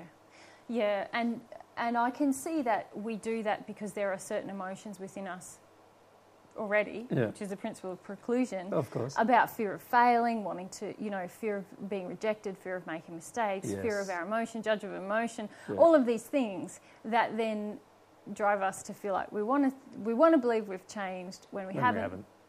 We haven't engaged the principle of absorption. Correct. And all of those emotions you listed preclude us from actually changing. Yes. That's the sad thing. Yes. And because we're unwilling to feel them, we're actually precluded from changing. So we're absorbing more and more intellectual memories of words being spoken. We remember them, but it had no effect on our entire life. Yeah. And we still get sick, we still grow old, we still die, we still act in unloving ways to our partner, our family, our children, our friends. We still treat the environment badly and all those other things. And we do it all because nothing's really changed in our soul. Yeah, it's a big issue. And the other thing that I started to speak about earlier was where people attach importance on emotion rather than understanding that they need to feel the emotions surrounding the error that exists within them. Correct. And I do see people go into a sense of, or go into emotion, which is actually them justifying the error that is within them. Yeah, or rebelling. Or rebelling against the truth. Emotion. Or, against the truth, or feeling like, it's not fair, I'm not getting what I want. It's not fair that this is happening. It's not fair, and I'm not being loved, and all of these things, when actually they're avoiding the error-based belief that's within them. Yes. And so they're not actually feeling the causal emotional error. What they are feeling is their rebellion and the rebellion Or- against the truth, or their justification of the error. That's what Yes. they're really feeling. And of course, no change can occur when you do that. We are not, and that's the thing. We are not engaging this principle of absorption when we do that. Correct. It's not about tears. It's about whether we're willing to feel emotionally the errors that are within the soul, isn't Yes. it? Yes. Yeah. And some of those errors may be rage, and some of Yes. them might be shame, and some Yeah. of them might be fear, and some of them might, like there's all sorts of emotions which will be attached to belief systems. Yeah. So we might be enraged about the concept of having to be loving even. Yeah. And that is an error that keeps our soul in a place where we're unwilling to be loving no matter how much love we receive. Yeah. And that obviously is going to prevent our soul from progression. Yeah. So, we've got all of these things going on for most of us, and we're not honest about it. This is where truth is so important with the human soul. Without truth, the human soul cannot progress. That's why it's the truth that sets you free, because it's the truth that opens your soul to understanding what's in it. Yeah. And it's only by understanding what's in it and releasing what's in it that you can change. So this is where you have to be very honest and truthful about what's really there. Yeah. If you're really angry with your dad, you're really angry with your dad, and it doesn't matter how much you make out you're angry with your dad, you are really angry with your dad, and while that anger exists, there are certain things it's going to preclude from the absorption of truth. Yes. And this is where I see, this is such a big area of self-reflection, self-honesty.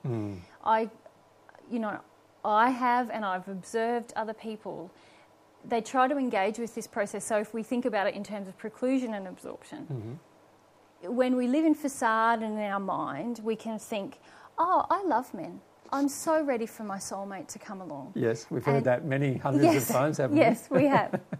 And so when we're in this state, we think to ourselves, okay, to engage with preclusion, I believe that what's inside of my soul is a lovely feeling towards men and I desire my soulmate. That's what's really existing in my soul. Yeah.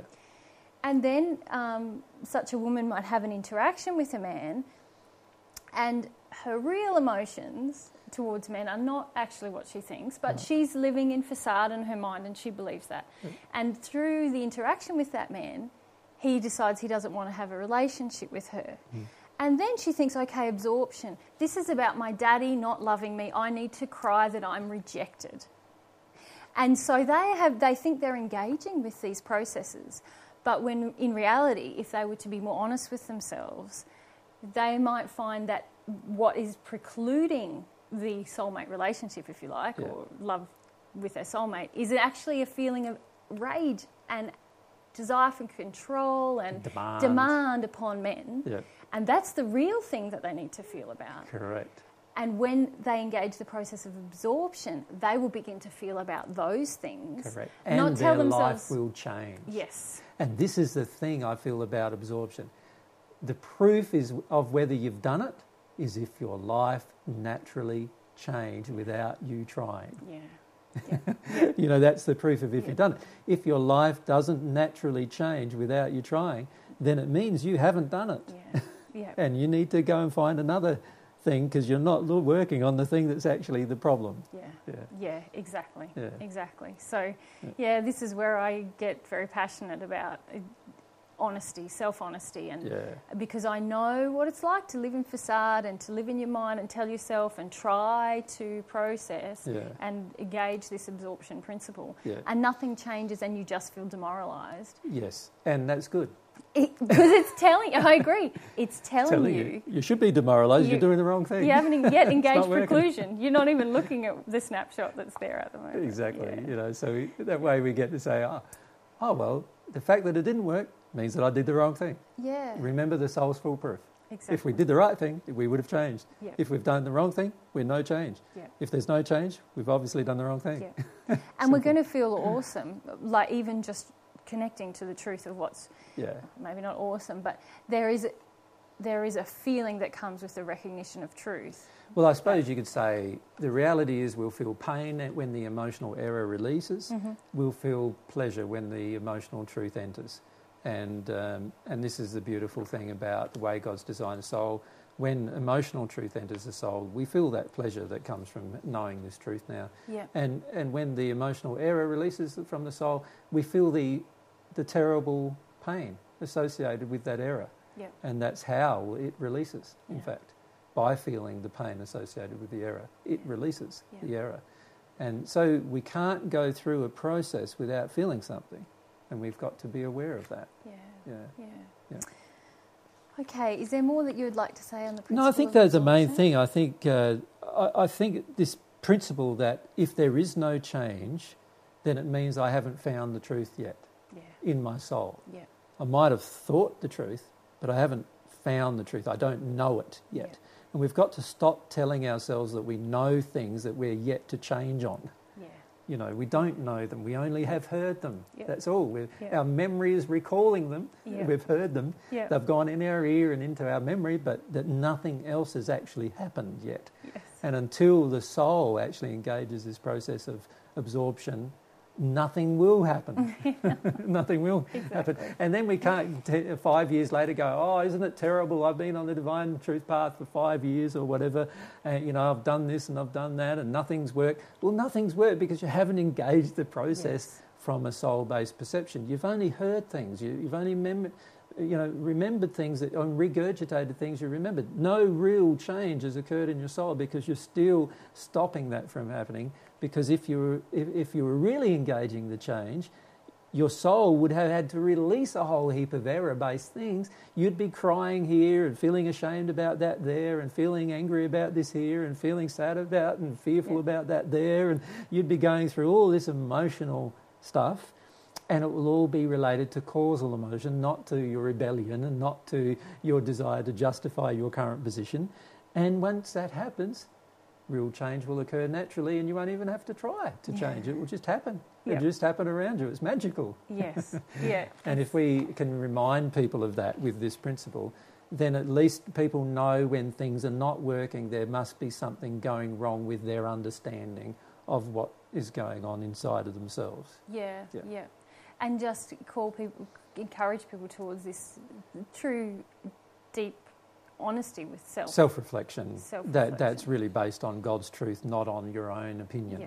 So, to actually have self-reflection based on God's truth is very, very different to having self-reflection based on your own opinion. Because most people who self-reflect based on their own opinion think that everything that they currently think is true. Whereas once we start having some self-reflection about God's position and opinion, now we start to see that many of the things we believe are false, actually. And that's when we have the opportunity to change. Yeah, fantastic. Thanks. Thank you. Okay, well, this is part 4 of our discussion about how the human soul functions. And in this part of the discussion, we're going to talk about the principle of dominance. So over to you, my love.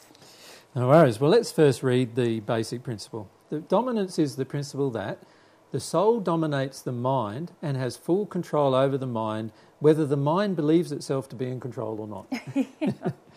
The mind is not capable of ever having full control of the soul, and the soul will always, at some point in our future, exercise its dominance, since that is the purpose of its own creation. Since the soul is emotion, sentiment, desire, passion, longing, aspiration, feeling, sensory, fervour, excitement, and with other similar attributes and characteristics, and not dominantly intellectual or mental, and the mind is just one single attribute or organ of the soul, it is impossible for a truth to enter the soul without being accompanied with emotional feelings in addition to logical thought. In addition, it is also impossible for error to enter or leave the soul without emotional feelings. Yeah. So, again, this feels like we're building on things we've talked about in the previous parts. We talked about absorption, how error must leave for truth to enter and vice versa. Or it's unlikely that truth would leave. Sometimes that happens where truth leaves and error. Like you see it happen when people go through traumatic events, that's very and true. They become very angry and upset. And sometimes, as a result of that, they let go of a truth they've always held on to all their life emotionally, and through other emotions entering them, they absorb an error. And that, unfortunately, that Sadly, does happen. And but it is quite an emotionally tumultuous process, of course, but Yes. it does happen. And this is how many people in the human race became in the condition that they currently are, through that event happening, Yeah. through their life. You know? Yeah, that's Yeah. sad, isn't it? Yeah, it is. But so this dominance is saying to us then, from what you've said, that the soul is always in charge. It's always the thing that is dominating experience and Yeah. thought and all things. But also in there you said that emotional feelings and logical thought always accompany a truth. Correct. Yeah. Yes. Yeah. So what I'm basically saying in this principle, and remember it's a principle, and that is that the soul, if we understand that the soul dominates everything, then we become more soul-centric rather than intellectual-centric. Yep. And what I mean by that is that we focus more on what's within our soul than thinking things in our mind. Right? So we're more concerned about what's really going on within our feelings and our emotions and our desires and our passions and our longings. That's what we're concerned with. And you can understand that that's the reason we should be concerned with those things, because that's all what it's about love. Yeah. So what we love, what are our loves, will determine our actions to a large extent.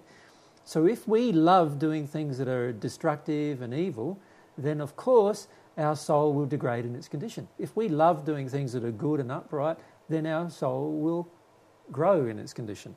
But our soul is always going to control what we eventually do. No matter how much intellectual control we attempt to exercise, our soul will always exercise or attempt to exercise its dominance. Yes. All right?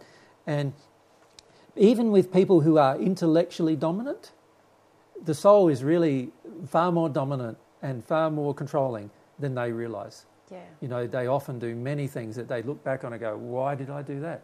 I don't believe that. I don't think that. But their soul is pushing them along a certain direction. Yeah. And this is why sometimes people get confused. You know, they think they've grown up with a religious faith, for example, all of their life, and they believe in love. They believe that love is the answer to all things, and yet they're unloving. Yeah. And the reason why is because there's emotions in their soul that are exercising dominance all the time, trying to show them that actually there's a problem in the soul, not in the mind. The mind, forget about the problem in the mind. The problem's not there. The problem's in the soul. And the soul will do what the soul desires to do unless you work through why it has these desires. Yeah. And that's the fact. Yep. So you could say the soul then is the true self. Yes. Couldn't you? The soul is the true self, and whatever we think is our true self may or may not be our true self, depending on how much we are connected to our soul, to our feelings and our emotions and our desires and our passions. Yeah. That is going to be the real self. Yeah. And something that struck me in feeling about this principle is that, which could be good news, or depending on how you come at it, is that effort will always be required to suppress the soul. Yes. So some of us who don't want to welcome our soul feel that is a bad thing. I'm always going to have to try. Yes. But actually, if we look at it from God's perspective, that's a wonderful thing, isn't it? Yes. Because the thing that is our true self and the thing that is dictating all of our experiences and creating our attractions, this thing is very hard to dominate. Yes. In fact, it dominates. Yes, God made it that way, like God made it foolproof. Yeah. God made it that way so that eventually we'd realise something else is going on here. Yeah. No matter how much I use my intellect, I still can't seem to change in my soul's progression with regard to love. What's going on? There must be something in my soul, something in some other location other than my mind, that's causing me to want to take these actions, and I need to find it. Yeah. I need to discover it. I need to release it if I'm ever going to become more loving. This is a sad thing as well, I feel, about the state of the world, is that many people have given up on the idea that change is possible. Yes. And many people actually believe, well, a person is the person that they are. From 7 years on, that's it. It's done and dusted. And for the majority of people, that is true. Yeah, that's right. Many people believe that because there's very little engagement with these principles in day-to-day life. Yes. Yeah. Most people have no awareness of how the soul can truly change. And as such, many people have a belief that you can't really change. You can't really change is what they believe. They feel that any change would have to be forced upon the soul, rather than, and then of course that's what they attempt to do through their intellect, rather than understanding that it's only because of the error in the soul that needs to be released that no change is happening. Yeah. It's only that is the true cause of no change. Yeah. Yep. Yeah. Yeah. Yeah. Okay. So, moving on to just some other points that I thought were relevant. Yeah. That the mind, we've talked a lot about how much we want to use this mind of our spirit body to actually to develop that rather than in our soul, in our other discussions. But in this case, the mind is often used as a tool of denial to suppress the true feelings of the soul, rather than a processor and an investigator that can help us to discover the soul and the soul, what the soul's dominance is all about. Yeah. About, I think it would have been 8 or 9 years ago now, I wrote a paper, I suppose you would call it, a letter to some people, about using the mind differently. And most people really struggle to use their mind differently than what they've been educated to do from their childhood onwards. Yep. So most people have been taught to use their mind as the controller of the soul. Yes. And this is our main problem. We think that it can control the soul, and then we're taught to use our mind to attempt to control the soul. And sometimes it's successful for periods of time. Yep. Of course, it's never going to be eternally successful because the soul is always going to exercise dominance. Yeah. And so what happens, though, is that we start telling ourselves, well, the proper use of our mind is to control everything. But that's not the proper use of our mind. The proper use of our mind is to seek and discover all emotions inside of our soul and to release those emotions in a way that's loving. Yes. That's the proper use of our mind. Yeah. So in other words, if our soul feels like going out and killing someone, that's a problem. Yeah. And what we do is we allow ourselves to feel the emotion and feel the reason why it's present. But we use our mind to say, don't you go and do that unloving thing. Feel this unloving emotion instead. Yeah. Feel the feeling you feel, that you want to do it. And if you truly get to the cause of this feeling, you'll release it. And all of a sudden, that feeling will dissipate from you and you will no longer feel that way towards that person. Yes. And that's the proper way to use the mind. Yes, to engage the next principle that we'll talk about later, which is about progression. Yeah. But it's a very Christian viewpoint that you highlighted, isn't it? That we must use the mind to control the animal instincts of the person or the original sin that exists within us. Oh, I feel it's in most religions, not just in the Christian faith. Yeah. And yet there is this other great opportunity that we have that you just pointed out to actually engage our mind to discover and then to heal things. Yes. And that's the only way things can change permanently. Yes. Yeah. And I feel that the majority of people in religious faiths don't understand that basic principle, that permanent change is not possible unless you understand the soul is going to try for dominance continuously. And the only way to fix this is to actually release from the soul the error of what it wants to dominate. Yes. You know, the error that it wants to take. Yeah. Now, unfortunately, in Bible texts and other Holy Scripture texts, there are thoughts such as the heart is treacherous and who can know it. So that's basically telling you not to trust your soul. Yep. And what I'm suggesting is trust your soul's feelings. You don't have to act upon them. Yeah. Right? There's a difference between feeling the soul's feelings and then taking an action upon them. Right? So if the feeling of the soul is to go and do something that from God's perspective is obviously unloving, then you would use your mind to help you not take that action, but you would also use your mind to find the reason why you feel that you want to take that action. Yes. And that's where most religious faiths fall down. They don't use their mind to find the reason. They only use their mind to control or dominate, or attempt to dominate the soul. And of course it's never successful. Yeah. They always finish up reverting to that behaviour. So a lot of men, for example, with regard to their desires for looking at a naked woman's body, they revert to pornography. Then in the Christian faith, they feel very guilty about the fact that they're looking at pornography, so they feel very much like they're sinners, and isn't it terrible? they're asking for forgiveness, and then the very next week they want to look at pornography again. Now, why is that?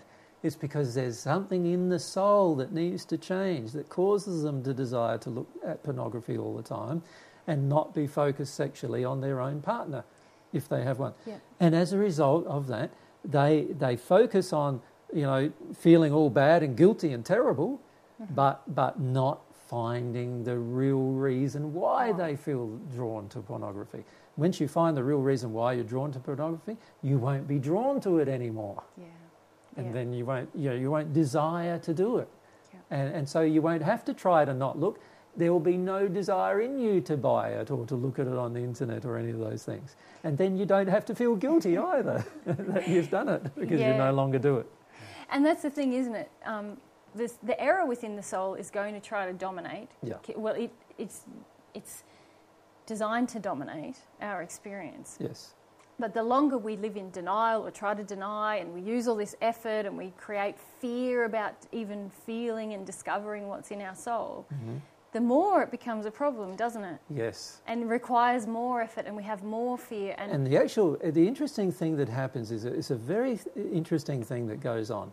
We have to use our mind to think about dominating more. Yes. And as a result, we finish up thinking more about the problem, Yes. which actually causes a stronger attraction to the problem. Yes. Right? Yep. So it's quite clever that God made this system that the more you try to dominate your soul with your mind by thinking about the problem and trying to focus on the problem, the more the problem becomes evident. Yeah. And it's quite, and the interesting thing is, if you focus your attention instead on finding the reason why you feel that way in your soul, and you release it, you don't have to think about it at all. And as a result, it is out of your mind, and so therefore you're not focused on it anymore, and so it doesn't come up. Yeah. I just had a memory of an episode of Fawlty Towers. Yeah. And for anyone watching, that's like an English comedy show with John Cleese.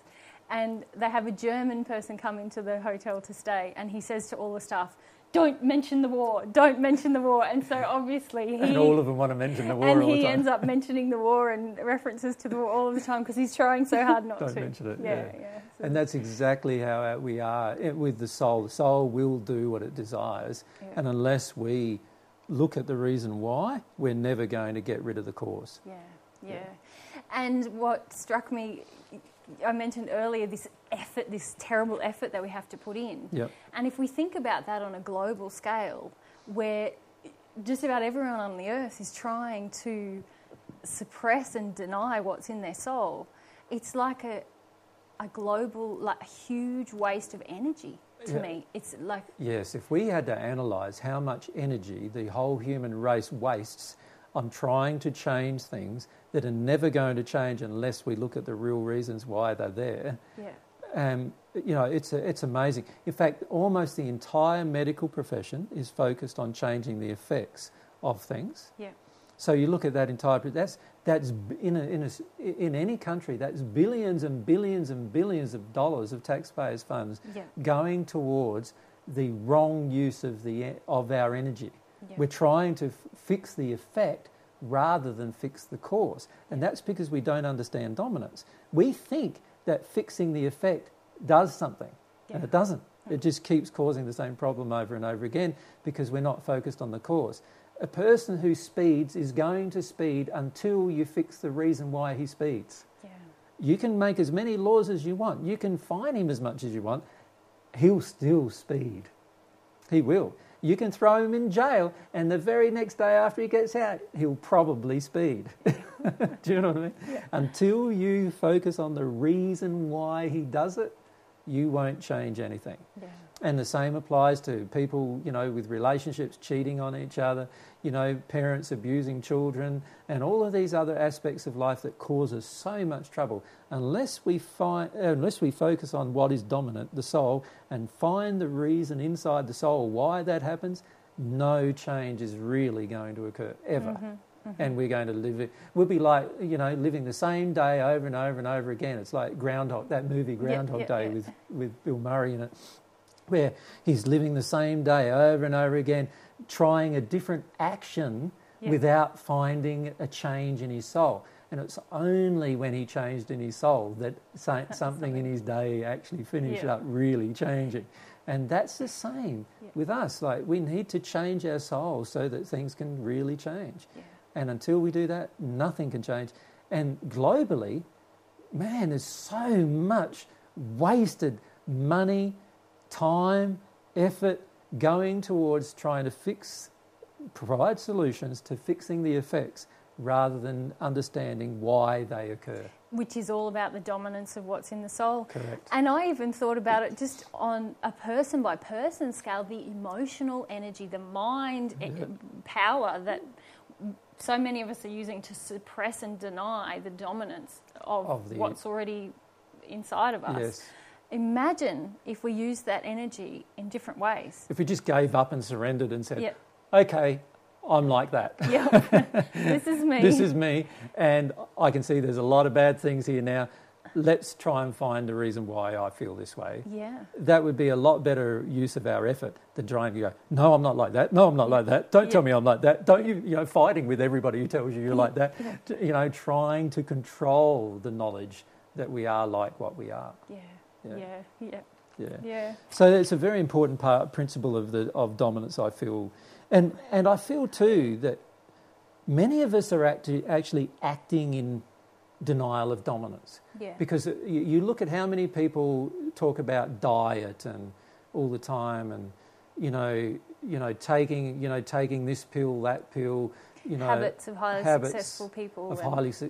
Changing our habits and all of these focuses on the physical body.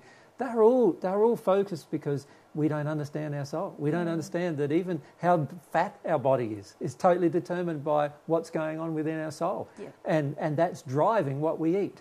Yes. If we could change what's in the soul, we wouldn't eat the same things, and we wouldn't need to go on diets, and we'd slim up straight away. Yeah. It's the same principle with every single walk of life. So when we are focused on the physical all the time, it is proof that we don't understand dominance.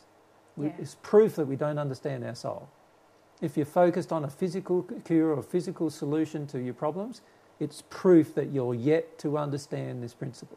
You're yet to understand the principle of dominance. And also, I feel it's because we've been trained away from trusting our feeling state. And so we feel more comfortable with change. We trust more things that physical things seem more tangible to us even than to our own feelings, because we've been so trained away from trusting our feelings as children. I do also, though, feel that a lot of our feelings are not trustworthy in the sense that we are often in the superficial part of our feelings rather than in the causal part of our feelings. How we talk to people about there's their true nature and personality, then there's injured nature and personality, and then there's their facade nature and personality. Mm-hmm. And most people live almost totally in their facade nature and personality. That's not their soul. That's the fully functioning of their intellect and all of the soul-based damage that's occurred through the hurt part of the soul. Yes. And unless we understand these principles, that unless we get to the soul cause and somehow get that soul cause out of our soul, every action we take, every physical pill we pop, everything that we do is all going to be based upon trying to address effects rather than causes. Yes. Perhaps if you'll permit me to personalise this again. Sure. I know for myself, when encountering principles like dominance and progression, as they truly exist, I have wanted to run from this experience of what is truly in my soul, because as a child, that wasn't rewarded. And so there's a feeling of wanting to be feeling helpless to change things, and then feeling that, well, if I change this effect, if I work with this physical thing in my daily life, I get to avoid even feeling how helpless and hopeless I feel about change. And that hopelessness is there because there is such a terror of diving into the emotional state because of some things that are precluding, some fears that make me believe that diving into that feeling state is going to create punishment terrible or thing. withdrawal of love or something terrible. And so I see that I have fought the dominance of my soul, if you like, Yes. For that reason. Yes, the majority of people on the planet are in an active war with their own soul. Yeah. Because they don't, and they're taught to be in this active war from the time of their childhood. Their parents are in a war with their children's soul generally. So what happens initially when a child is born, the parent starts feeling a lot of the things the child, the parent starts feeling a lot of things that it doesn't want the child to be. Yeah. And as a result, the parent starts forcing stuff into the child. And of course, this creates a feeling of acceptance of the parent's dominance. And that, of course, makes the child very, very afraid of being able to feel itself and to feel its true nature and personality. And as a result, most of us, by the time we're in our teenage years, and even in our rebellious teenage years, we still only are willing to go a certain way with pushing the boundaries generally, you know, the average person. Or when we push the boundaries, we're pushing them because we're already angry, which is not a loving emotion coming from in our soul anyway. So by that time, we've already got a lot of unloving emotions inside of our soul driving our actions to rebel. And as a result of that, we become so afraid of being our true selves that even when we're alone, we're afraid of being our true selves. It's like the soul is so afraid of what the parents might have done that it now thinks that it will happen to them if they change now as an adult. Yes, and they feel that they will experience that even with no one else around, that it will be terrible and frightening or whatever. And often as a result it is terrible and frightening because that is the belief inside of the soul. And that belief was created by the parents who created this particular belief that it's frightening to connect with your true self. You need to dominate your true self. You need to push it away. Otherwise God or us will disapprove. We will disapprove of you. You know, that's the implication of most of the parents' actions. And if they're of a religious faith, the parents probably inculcated that about God feeling this way towards the child. And as a result, there's a terrible amount of fear inside of the child towards being itself. And that's all because we have tried to suppress the soul's dominance. And I can see that from both perspectives in terms of the error. So a terrible fear of just experiencing the error that exists within, but also... So the preclusion emotion is the fear. The fear. The fear is precluding us from working through all of that fear, those feelings. Yes. And also I have experienced that, and I think a lot of people experience, or maybe not, I don't know, I can only speak for myself, but in terms of my true nature and personality, which is a part of my soul which wants to dominate and that will eventually dominate, scares the crap out of me just being myself and expressing my passions and desires and my that's love about of God. The preclusion emotion of not being willing to surrender. Does that make sense? I know well.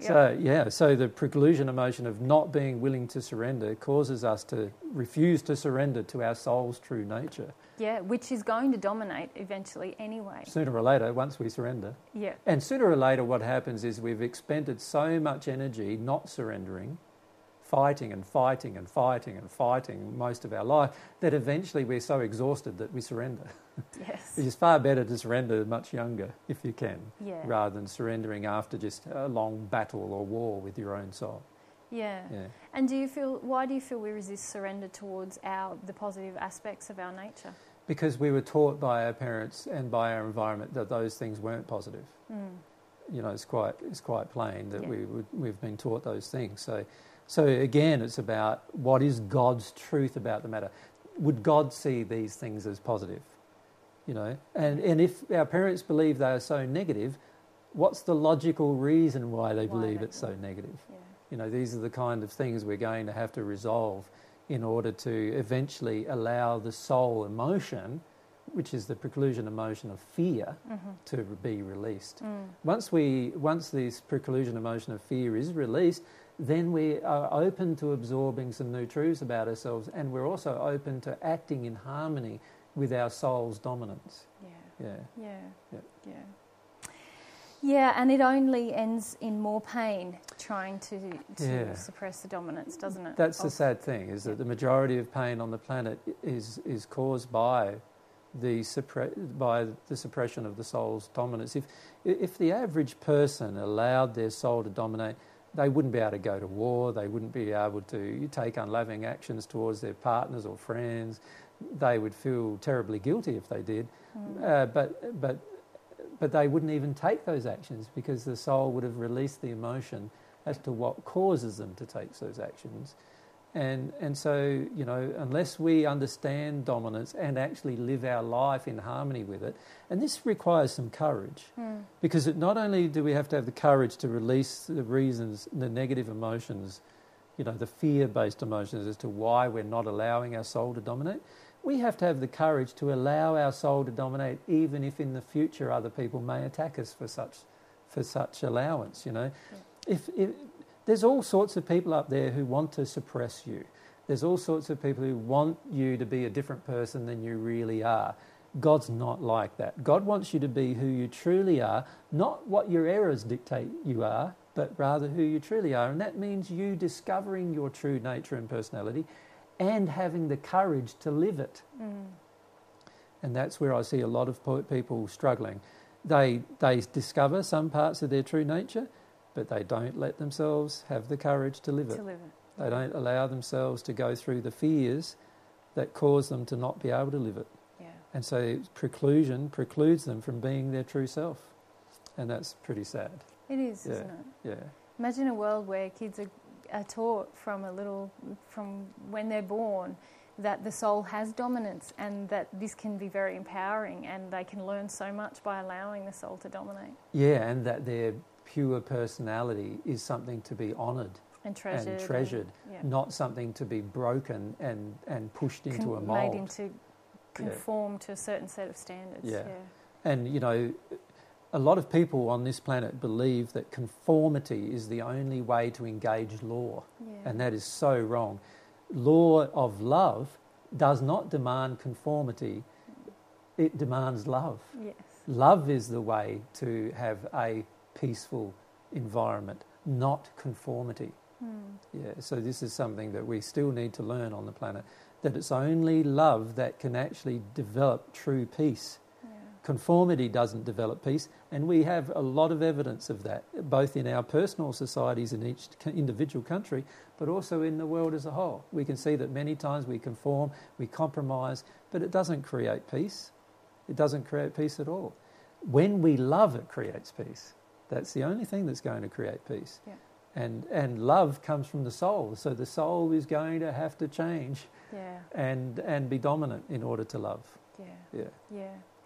So perhaps we should wrap up our discussion of dominance there, because the next discussion is about progression, which is all about how we can do that. And how we can engage all of the principles so far that we've learnt. Yeah.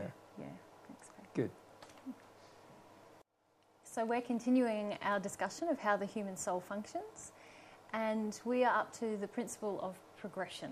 So I'm with Jesus, and we're going to discuss and have some questions about the principle of progression. G'day. So again, shall I read the general principle? Yes, please. Progression is the principle that true progression within the soul can only be obtained through an emotional process that will involve both pain associated with emotions related to error and pleasure associated with emotions related to truth. If the soul denies either pain or pleasure, or uses its mind to deny pain or pleasure, progression cannot occur. One immediate and permanent characteristic or indication that truth has entered the soul is that it must have been an emotional process. It also fundamentally suggests that one characteristic of the release or acceptance of error in the soul is that it also must be an emotional process. So in other words, truth being accepted is an emotional process, and error being released is an emotional process. You can't intellectualise yourself out of a belief. At all. Ever, never, ever. And progress is always, always, always emotional. Yes. And there is no other way to progress. No. Otherwise, we're still with the dominance of what's already existing within the soul. Correct. Because the only way for things to leave the soul is through this the emotional process. Yep. Yes.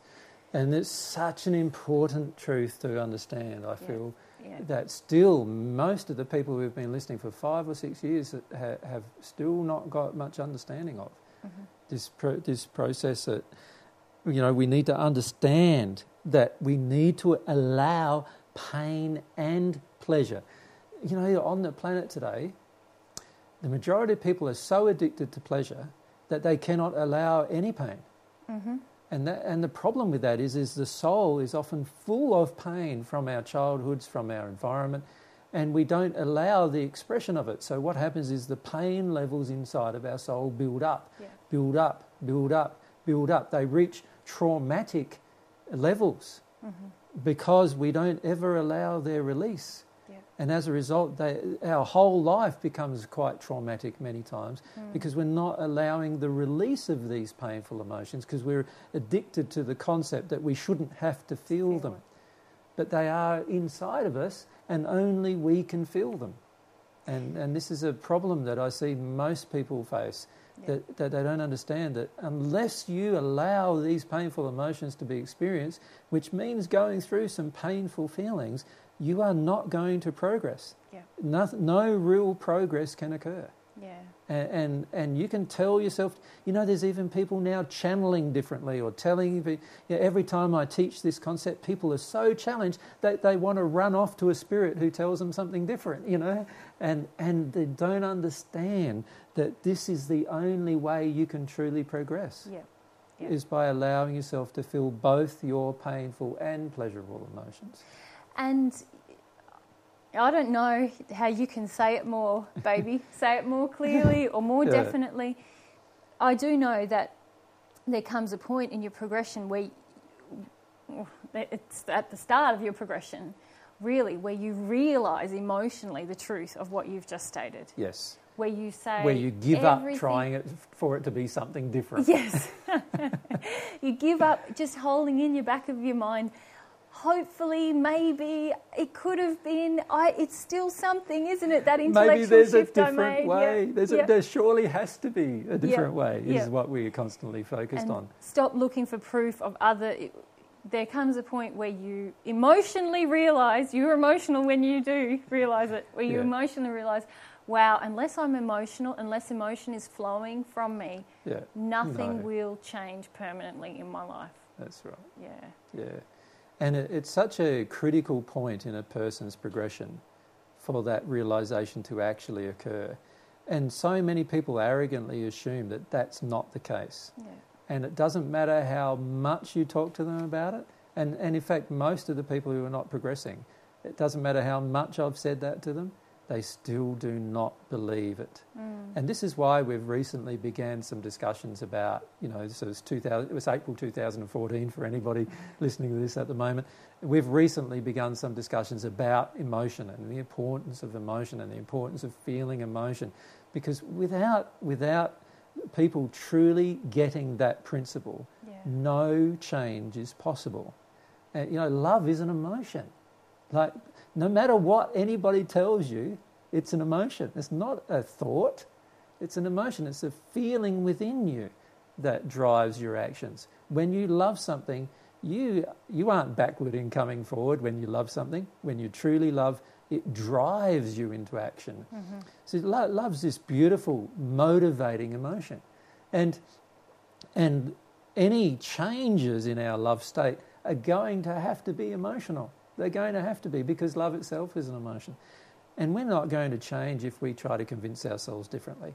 Now, I've talked about that for years and years now, and the average person coming to seminar still does not believe that. They still believe that they can intellectually adjust their life, intellectually adjust their health, intellectually adjust their relationships, and so forth, without having to feel an emotion about it. And in particular, without having to feel a painful emotion. We are so addicted to only having pleasurable emotions that we are scared, we're petrified of pain. And the problem with a person who's petrified of pain is they'll do anything, including causing the pain to others, to prevent their own pain. Yeah. And this is a very sad state of affairs.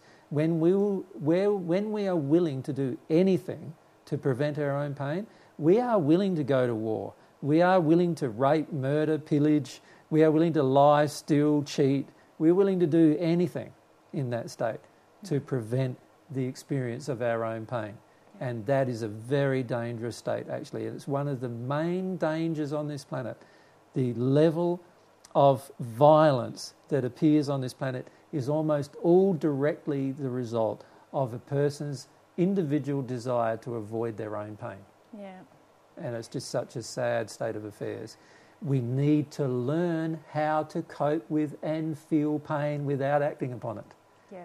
And this is very important. That's what happens often, isn't it, that pain is triggered, or even, sadly, in the West, we are so accustomed now to meeting our addictions and getting what we want. We're even uncomfortable with a little bit of discomfort. Like if there's a break in routine, bit of discomfort, we don't get what we want, and there's rage and rebellion about even just experiencing that. Yeah. But really, what you're saying is, in order for us to change and grow, and for the world to change for the better, we must all learn to allow the overwhelm of our pain. Yes. Rather than have it triggered and try to prevent the full experience of it. Yep. Yes. Yep. And for most people, that's going to feel very overwhelming because they've never done that in their entire life. Yep. And so, of course, it's going to be overwhelming initially. Yep. But this is how the soul grows. It has to be overwhelmed in order to grow. Yeah.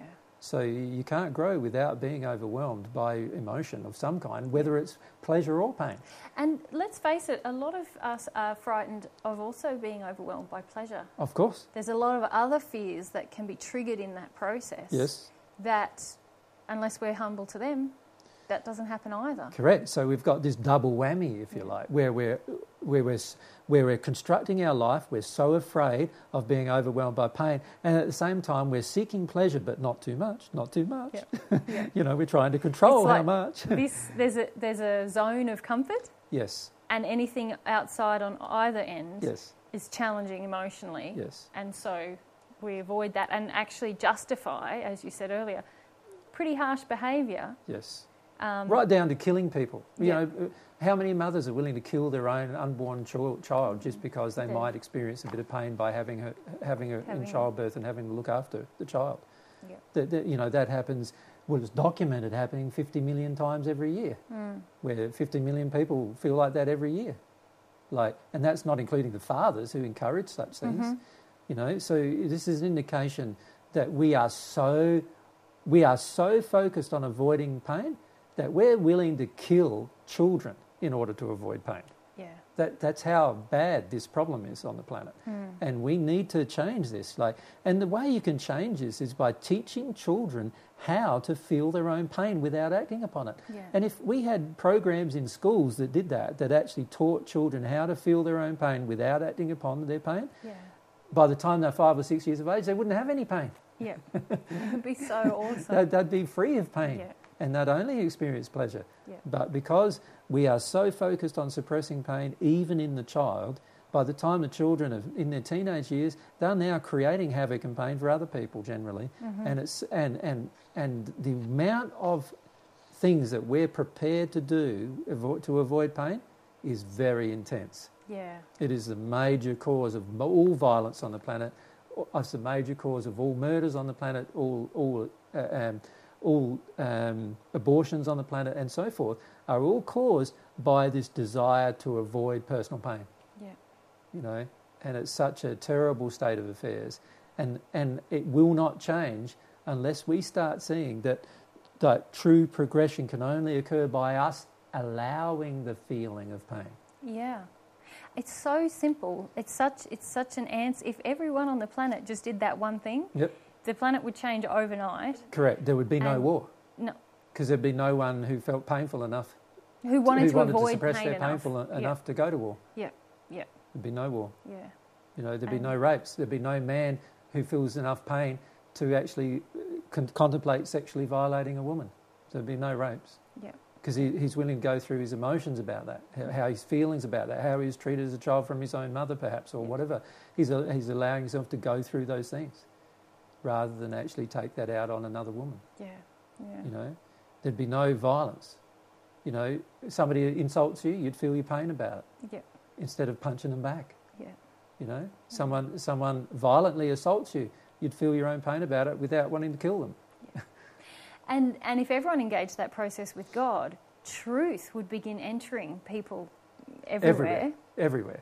And so joy would be multiplied exponentially. Because that always happens when truth is absorbed. There's Correct. joy.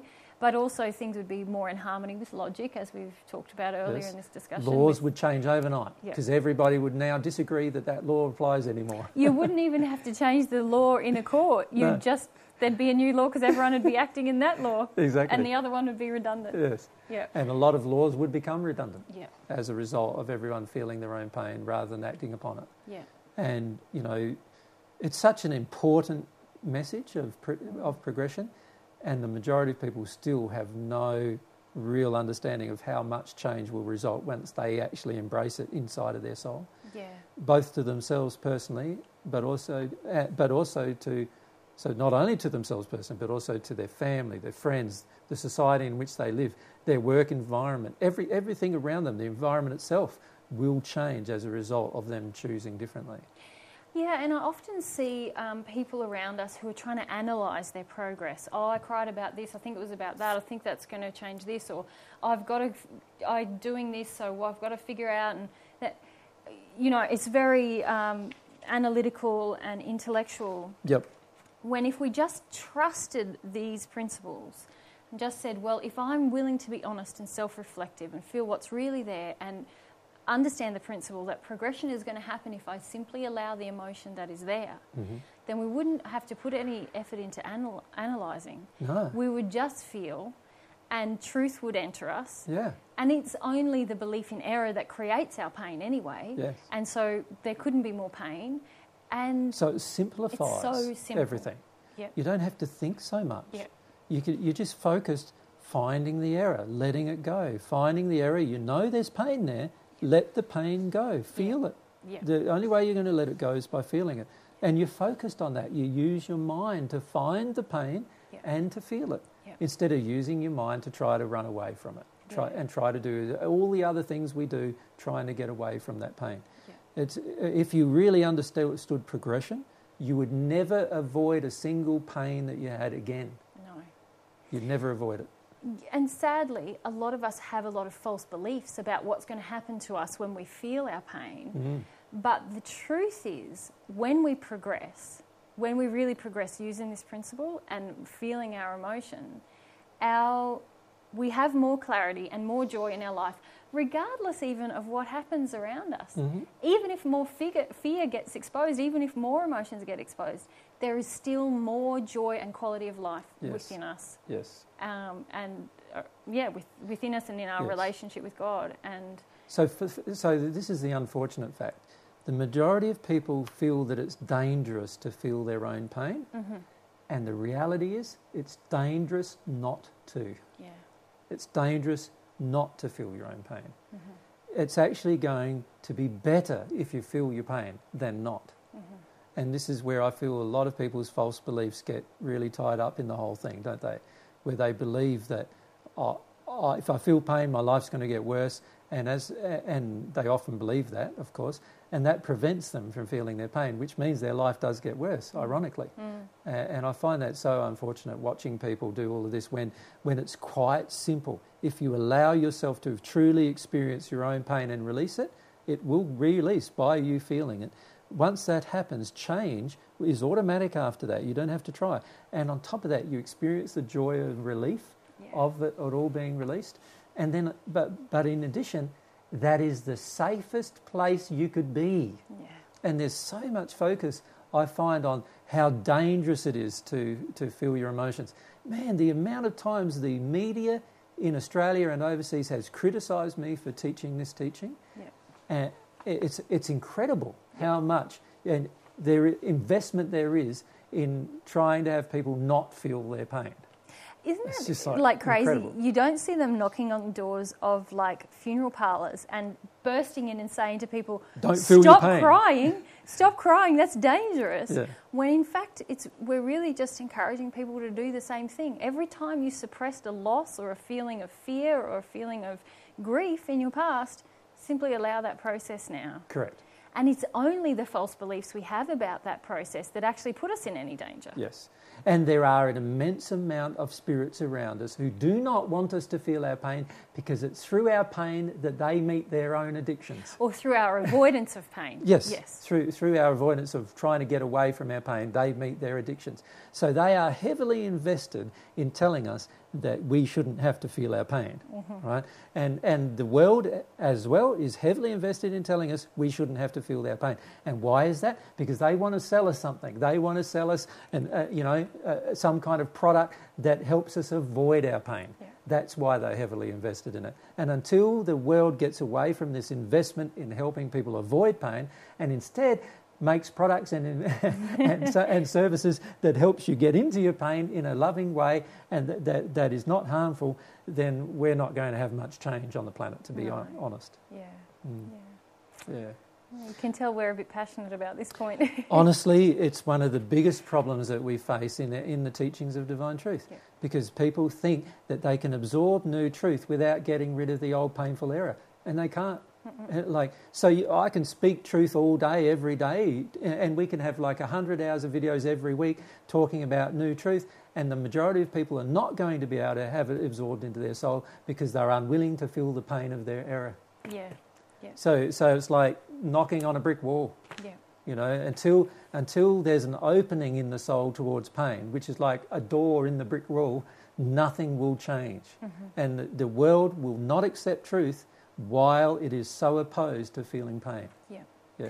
Because all of the error that's within the soul is all painful. It's going to have to come out, and it's going to have to come out by experiencing it. And there is no other option. Yeah. There's no other option. Yeah. There's no other fancy way. There's no tapping. There's no this. There's no that. There's no Reiki. None of those things will cause you to actually get into all of your causal grief and pain. You have to go through it.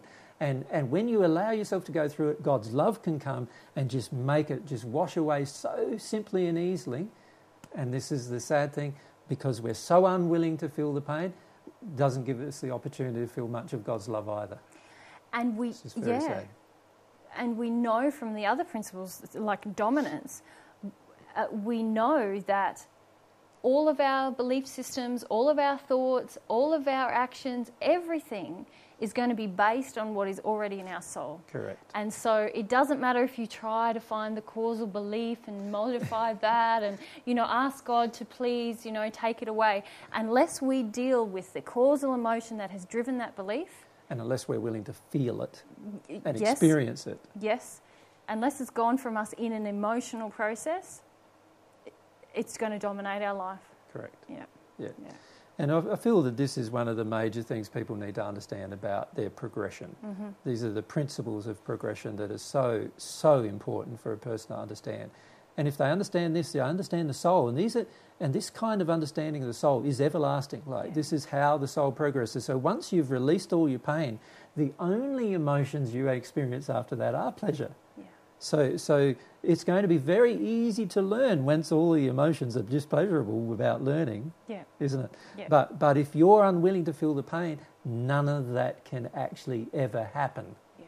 And that's the sad thing. The world is in so much pain, and individuals in the world are in so much pain that we never engage the process of the feeling of the pain, and then as a result, the truth, the pleasure of receiving the truth cannot happen for us. And that's also a sad thing. So God's trying to share all this truth, all this wealth of emotional experience and truth that God has for us to experience. We can't experience any of it when we're so resistive to our pain. Yeah. And so we're really using our will to lock up the progress of our soul. And so the only way our soul is going to progress is by our being heavily engaged in a slow and very, very painful process of slowly changing each emotion that we're unwilling to feel completely because we're unwilling to cope with being overwhelmed with pain. Yeah. And as a result, we feel a smidge of it, we feel a smidge of it, we feel a smidge of it. We make a little bit of progress because we feel a smidge of it each time. But it takes hundreds, if not thousands of years for people to do that kind of progression. When your progression can be right down 10 years or 15, 20 years. Even on earth it can be 15, 20 years of progression and you're at one with God and without pain. Yeah.